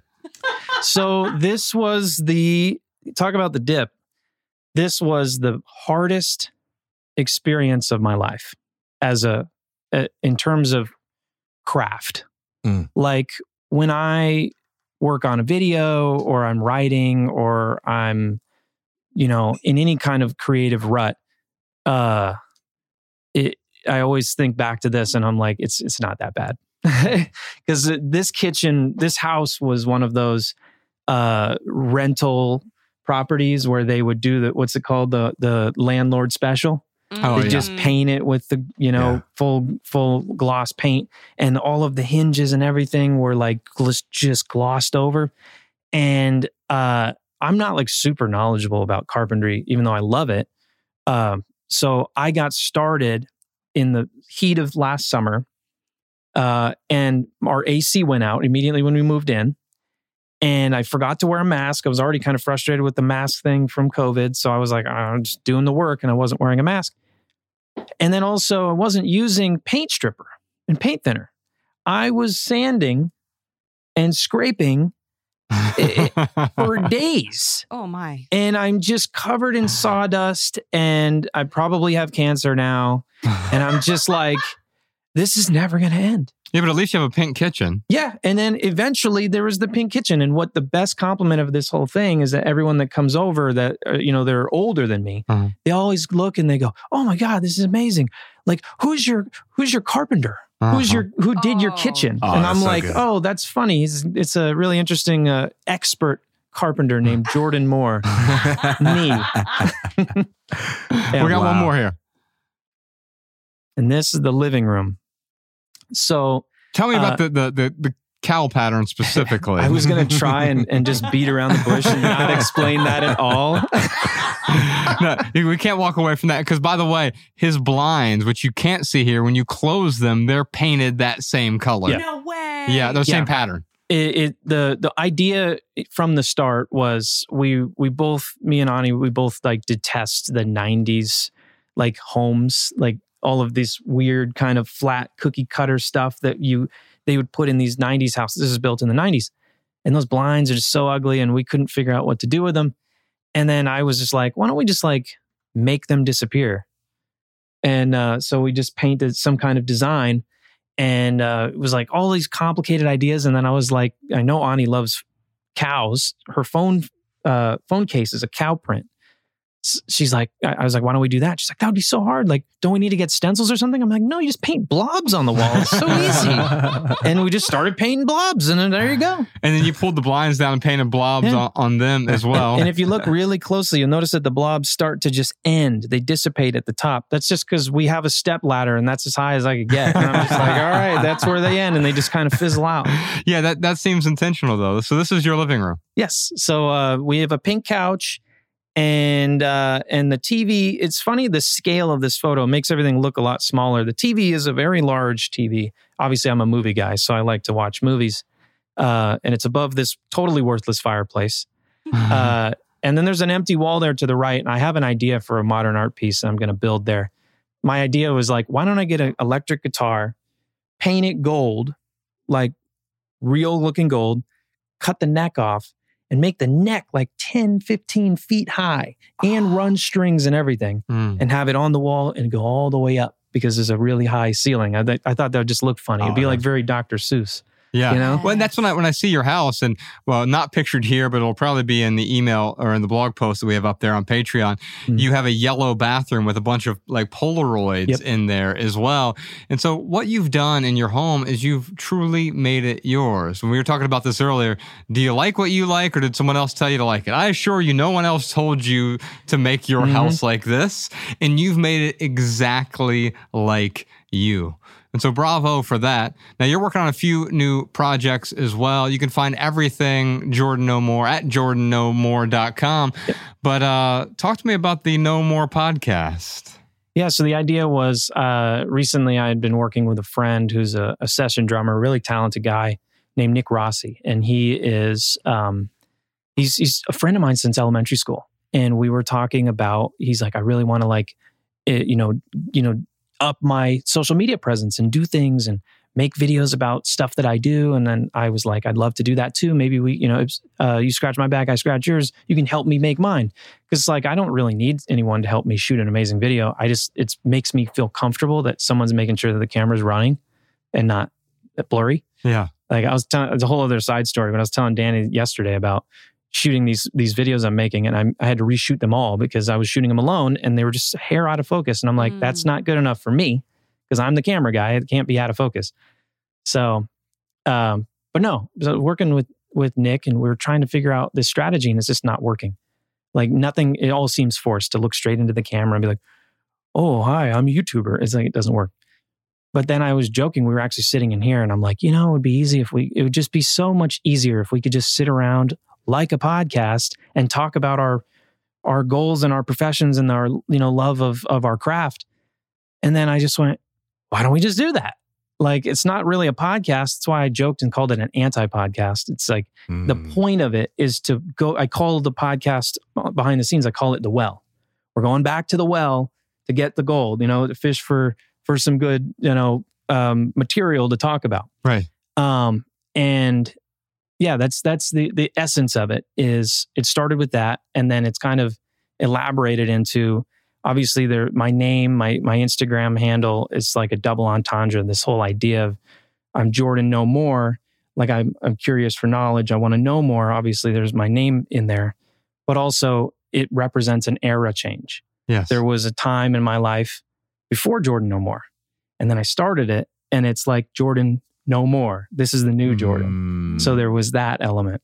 And the podcast is no different. The podcast is the No More podcast, like my name and my handle. Like I have a thirst for knowledge. I want to learn more about photography, filmmaking, art in general. But I also, I don't like the idea of another podcast. So no more podcasts. That's the idea. I love that. And it's not a podcast. The tagline you said, because the world doesn't need another podcast. Exactly. The irony of this, remember when Matt D'Avella first started his podcast way back in the day, TK, you were on it. It was called The Ground Up Show. And I was, at the time he was asking about names. And I was like, man, just call it Because the World Needs Another Podcast. He ended up going with The Ground Up Show. But Jordan, I love this concept because it's a triple entendre, a quadruple entendre. It's Jordan No More, the thirst for knowledge. I'm also not the former version of myself, but now it's the No More Podcast, which you can find, by the way, patreon.com/no more podcasts. We'll put a link to that in the show notes. $1 a month he charged, no matter how much you are consuming of his creations. $1 a month. I say get in on that now before I convince him to raise the price to at least $2 or $3 or $5 a month, because Jordan is a super talented, skilled filmmaker. And we've worked together now for just over 5 years. And I'm grateful for the time we've spent together, brother. Likewise. Yeah. So jordannomore.com. You can follow him on Instagram as well, at Jordan No More. We'll put a link to that in the show notes as well. Ladies and gentlemen, Jordan No More. All right, get out of here. Jordan No More. We're going to talk Aboutable. I want to talk to you about in a moment. But first, Malabama, do we have anything from the Patreon Zoom we didn't get to last time? I got one more for you. This one is from Laura. She says, as a journalist, part of my work is to stay aware of what is going on in the world, which keeps me tethered to my phone longer than I want to be. I search for topics everywhere, memes, Facebook, news feeds, etc., because the next new topic can pop up anywhere. How can I manage my relationship with social media as someone who needs to engage with it for work? That's a very tempting story to tell ourselves, that I must have it and therefore I can't get rid of it, right?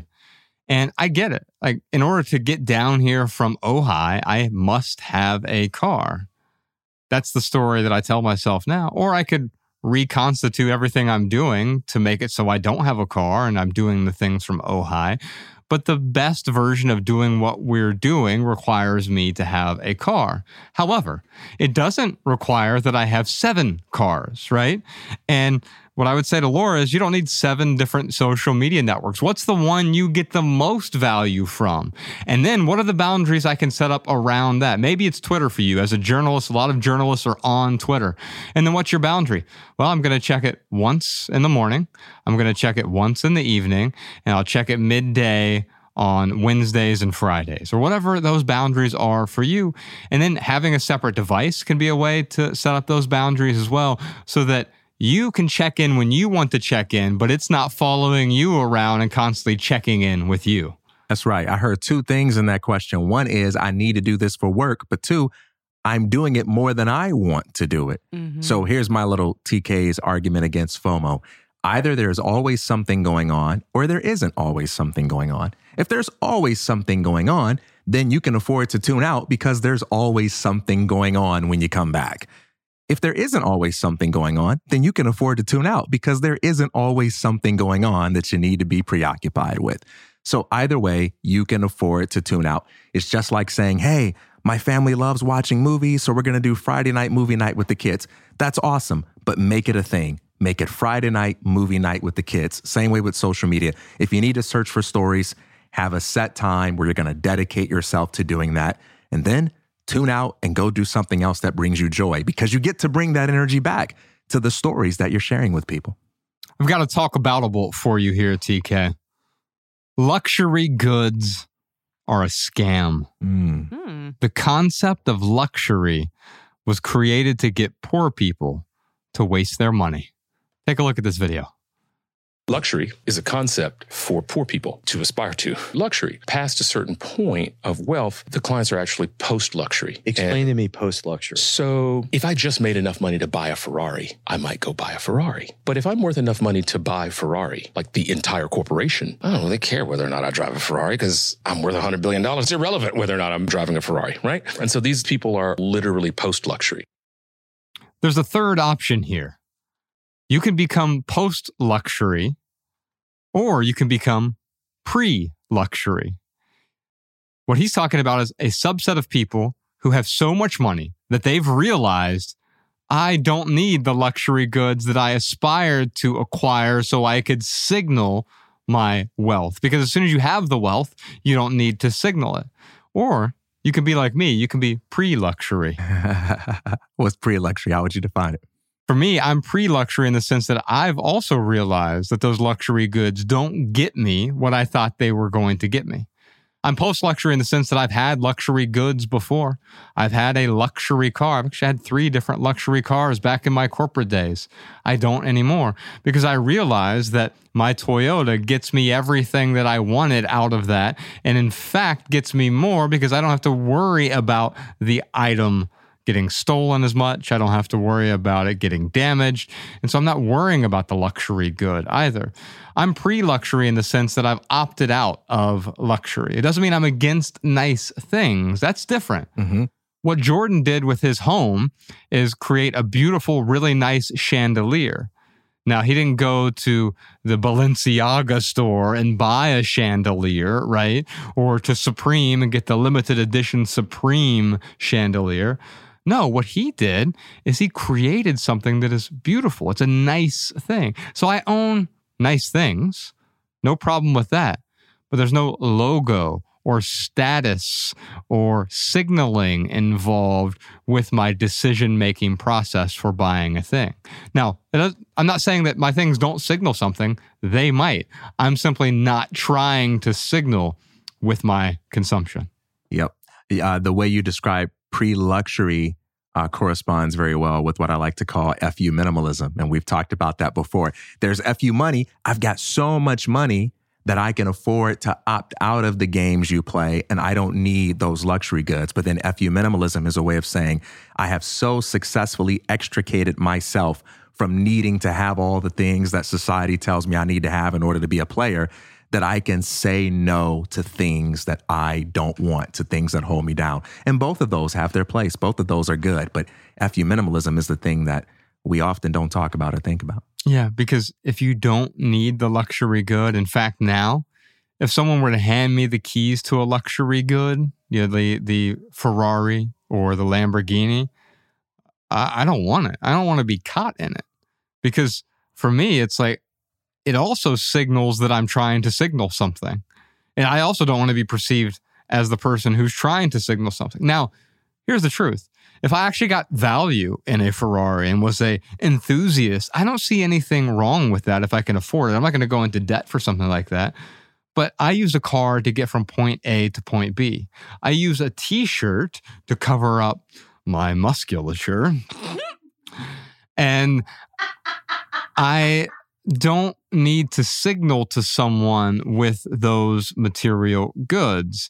And in fact, it's a little embarrassing to me now to say, look at me, to be attention seeking with my goods. Now, if what I do gets someone's attention, fine. I'm not trying to do that. But if the purpose of consuming something, buying something, or even creating something is merely to get the attention of other people, it just doesn't feel right to me personally. Yeah, with some luxuries, you're buying the right to say, I play games that other people can't afford to play, and that accords me a level of status that everyone doesn't have. And some luxury goods are things that we call luxury.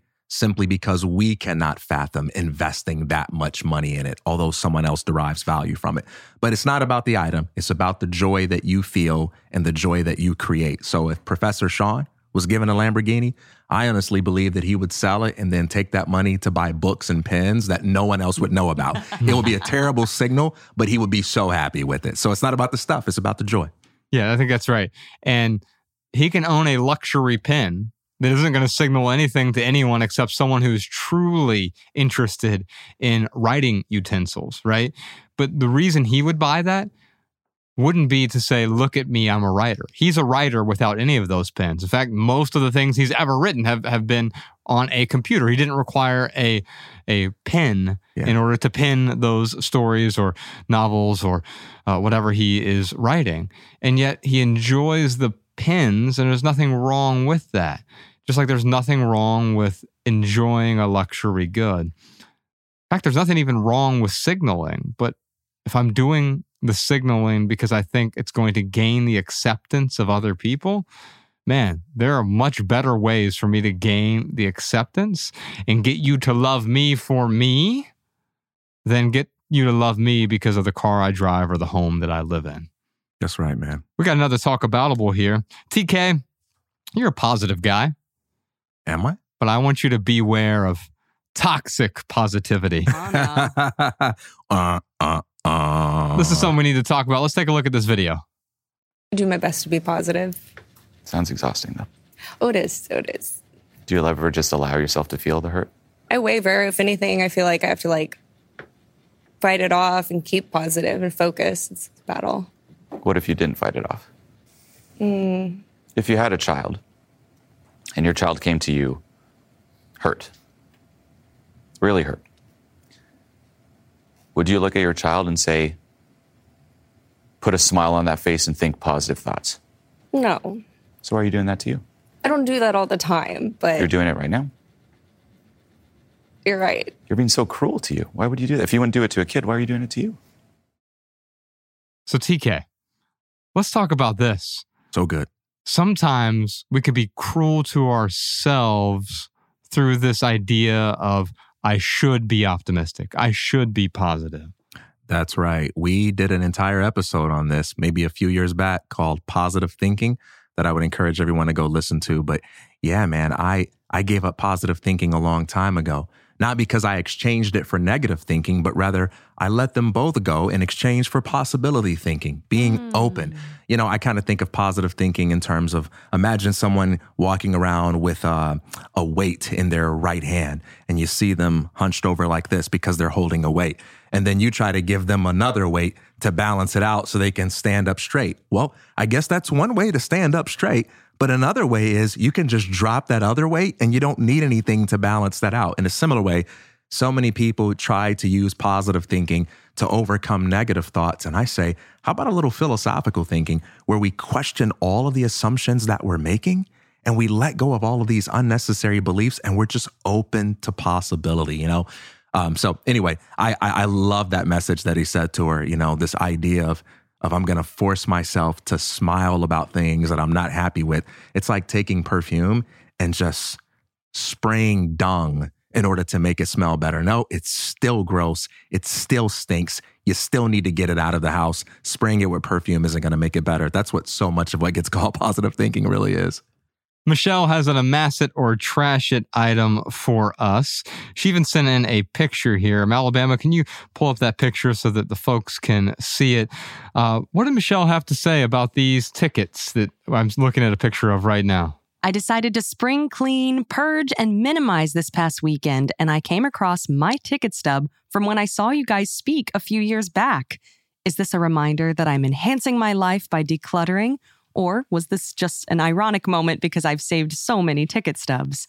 As far as what to do with it, would you treat ticket stubs like you do photos and scan them to your computer? Or are they small enough to make them harmless as far as clutter is concerned? I'd love to hear your thoughts on this with autographed items as well. It's probably harmless if it's harmless to you, right? And so, here's the thing. If this isn't bothering you, then yeah, having a file folder with the tickets that you've collected over the years, or even better, finding a creative way to display them, like what Jordan has done in his home. He has all kinds of things displayed, but in an intentional way, as opposed to just essentially making your file cabinet a wastebasket for old memories. That's quite often what we do. I'll just shove this in here and deal with it later. I'm going to punish my future self today because I don't want to sort this out right now. And here's why that becomes a problem. Not because you have to deal with it someday. Yeah, that's part of the problem. But also it weighs on you. Oh, yeah, I've been meaning to clean that out. Oh, yeah, I've been meaning to sort through that. We did a whole episode on paper clutter. Put a link to that in the show notes. But then we also did an episode recently about hobby clutter, episode 399. And maybe your hobby is going out to concerts and you have all these ticket stubs. You know, it'd be really cool if I was a fan of The Minimalist and not one of the minimalists. I would take these tickets and I would shred them. And then I would frame them shredded as like this memorial to letting go. I'm willing to let go of anything. I can shred anything. I can get rid of anything. I can let it go, but also it's okay to hold on to it as a trigger for this memorable experience. If you enjoyed the experience, nothing wrong with holding on to a ticket.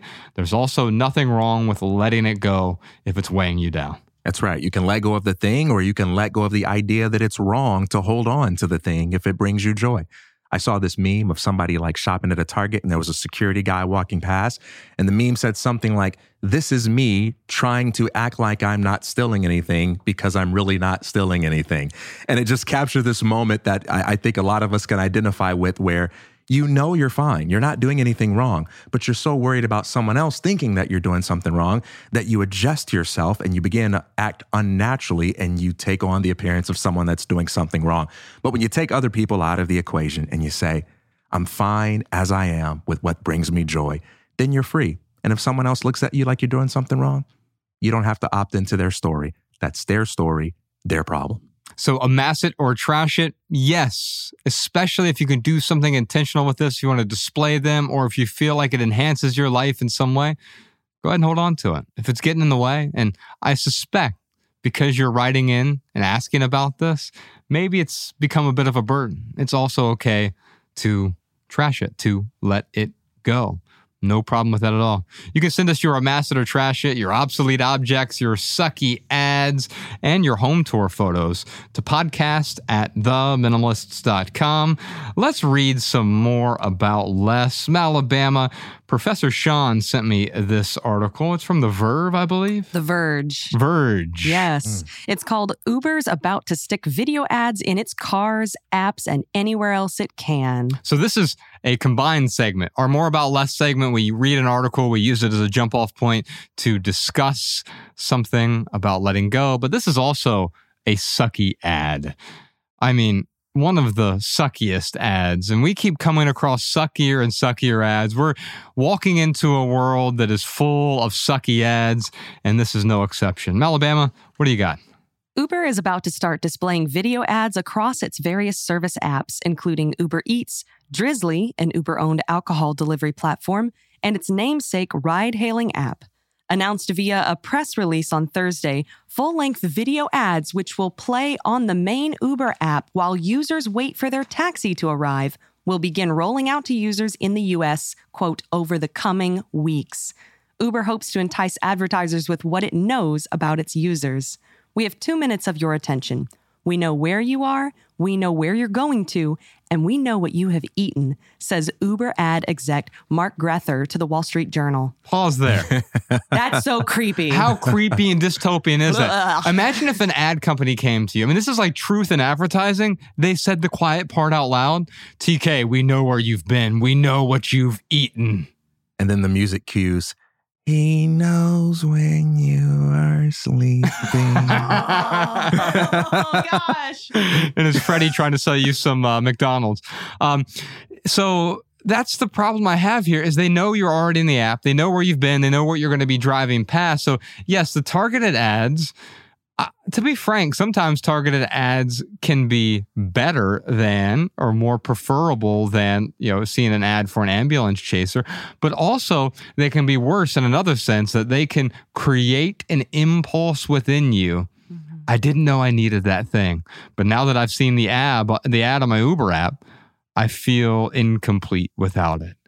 And so they're going to get really good at making you feel incomplete, especially with something like Uber, because they know where you've been, they know where you're going, they know your eating habits, they know your patterns, they know your lifestyle, and they can target things specifically to you to disrupt your psychology, to make you feel inadequate. And the only way to, once again, feel adequate, at least for a moment, is to buy this thing we're trying to sell to you. Mm. They sound so confident, Josh, but I smell fear. People fight the hardest for attention when they feel like they're not getting it. And the advertisers are desperate. They can feel the world changing. All the legacy players are a little nervous. Technology is changing. Human behavior is changing.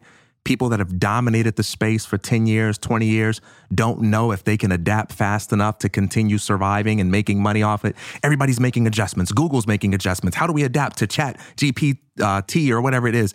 And now the advertisers are like, hey, look at me. I'm over here. I'm over here. They're desperate. They're scared because they can see that people are working really hard to opt out whenever they get the chance. Oh, yeah, I'll pay an extra $5 a month if I don't have to look at those commercials. I'll figure out a way to watch my YouTube videos and ignore the ads and get a sense of how long they play before I can skip them. People are trying very hard to avoid them, and the advertisers are desperate, and they're trying to find their way into every nook and cranny. We want to be at the urinals. Yes. Because we need you thinking about us. They're desperate. I was at a concert recently, the National, and it was at the Greek Theater here in Los Angeles. And I walked into the bathroom during a break. And at the Greek Theater, they have this long line of urinals. I mean, it's infinite. Yeah.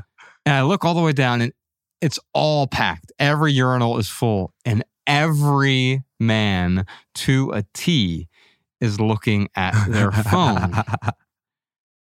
And of course, what are they doing when they're looking at a phone? They're usually scrolling social media, which is what? Ad supported. It is run by advertisements. And I think you bring up a really good point here, TK.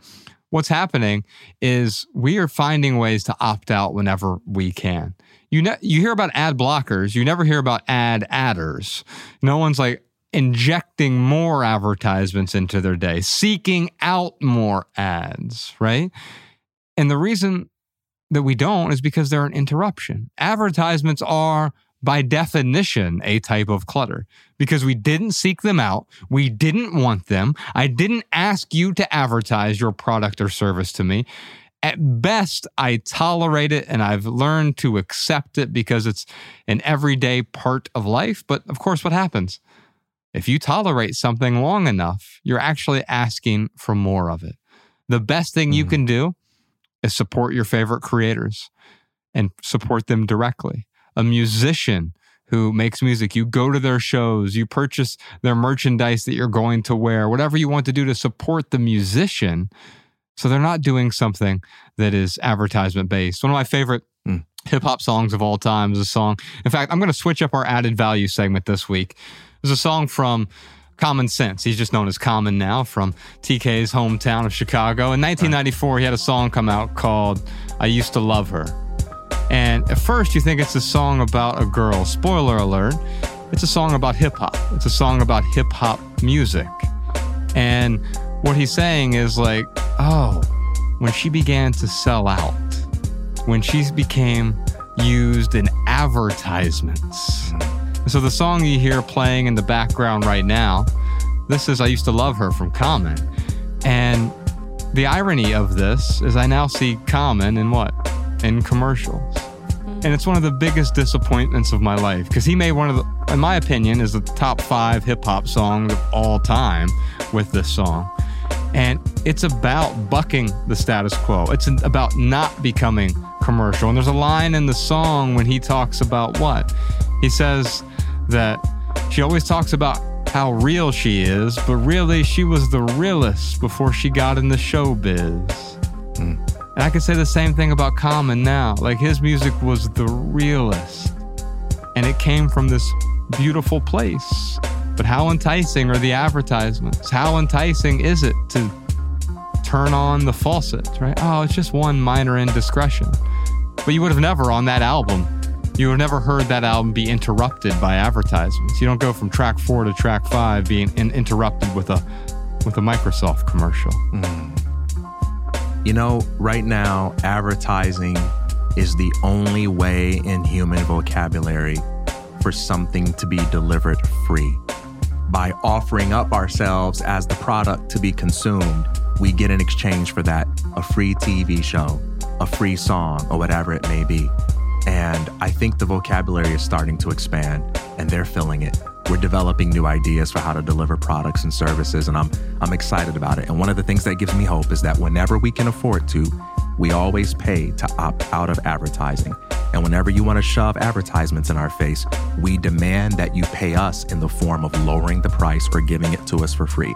There is no one who wouldn't complain if you charged a premium price and still shoved ads in their faces. They would say, what am I paying for? Yeah, and I have to ask the same thing. What am I paying with my attention for? Yeah. Because yes, you can pay money. That's a renewable resource. I'll never get back my time and attention that you're wasting with these advertisements. Enjoy the song from Common. This is I Used to Love Her. That's our maximal episode for today. Thank you for being a Patreon supporter. On behalf of Ryan Nicodemus, TK Coleman, Malabama, Jordan No More, Professor Sean, Danny Unknown, Post-Production Peter, and the rest of our team, I'm Joshua Fields Milburn. If you leave here today with just one message, let it be this. Love people and use things, because the opposite never works. Thanks for listening, y'all. We'll see you next time. Peace. Yes, yes, y'all, and you don't stop to the beat, y'all, and you don't stop. Yes, yes, y'all, and you don't stop. 1, 2, y'all, and you don't stop. Yes, yes, y'all, and you don't stop until the beat comes. Says to be the short shot. Come on. I met this girl when I was 10 years old, and what I love most, she had so much soul. She was old school when I was just a shorty, never knew. Throughout my life, she would be there for me on the regular. Not a church girl, she was secular. Not about the money, those stuff was my checker, but I respected her. She hit me in the heart. A few New York aunts had dinner in the park, but she was there for me, and I was there for her. Pull out a chair for her, turn on the air for her, and just cool out. Cool out and listen to her. Sitting on bone, wishing that I could do eventually. If it was meant to be, then it would be, cause we related physically and mentally, and she was fun then. I'd be geeked when she come around. Slim was fresh, Joe, when she was underground, original, pure, untapped, but a down sister. Boy, I tell you, I miss her. Yes, yes, y'all, and you don't stop. To the beat, y'all, and you don't stop. Yes, yes, y'all, and you don't stop. 1, 2, y'all, and you don't stop. Yes, yes, y'all, and you don't stop. Calm sense, y'all, and you don't stop. Yes, yes, y'all, and you don't stop. You act, yo, we gotta be the short shot. Now periodically I would see old girl at the club, sit at the house party. She didn't have a body, but she started getting thick quick. Did a couple of videos and became Afrocentric.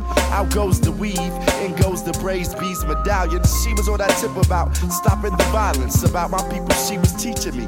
By not preaching to me, but speaking to me in a method that was leisurely, so easily I approach. She dug my rap, that's how we got close. But then she broke to the West Coast, and I was cool, cause around the same time I went away to school, and I'm a man of expanded, so why should I stand in her way? She probably get up money in LA, and she did stud, she got big pub, but what was foul? She said that the pro-black was going out of style. She said Afrocentricity was of the past, so she got into R&B, hip-house, bass, and jazz. Now black music is black music, and it's all good. I wasn't salty, she was with the boys in the hood, cause I was new for her. She was becoming well-rounded. I thought it was dope how she was on that freestyle, just having fun. Not worried about anyone, and you could tell by how her he's hung bust. Yes, yes, y'all, and you don't stop. To the beat, y'all, and you don't stop. Yes, yes, y'all, and you don't stop. 1, 2, y'all, and you don't stop. Yes, yes, y'all, and you don't stop. Until the beat calm, gotta be the short shot. Yes, yes, y'all, and you don't stop. Check it on, check it. I might have failed to mention that this chick was creative.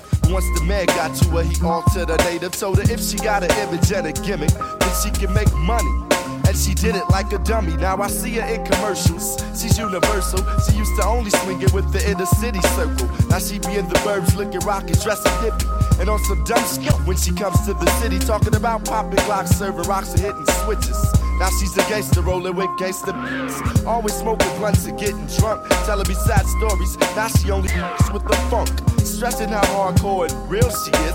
She was really the realest before she got into showbiz. I did her, not just to say I did it, but I'm committed.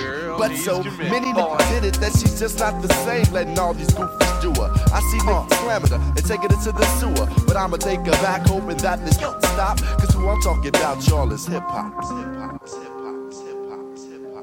To the beat, y'all, and you don't stop. Yes, yes, y'all, and you don't stop. The mainframe, yo, they gotta be the short shot. Yes, yes, y'all, and you don't stop. To the beat, y'all, and you don't stop. Yes, yes, y'all, and you don't stop. 1, 2, calm sense is going to drop. Ha ha ha ha ha. I used to love her. I used to love her. I used to love her.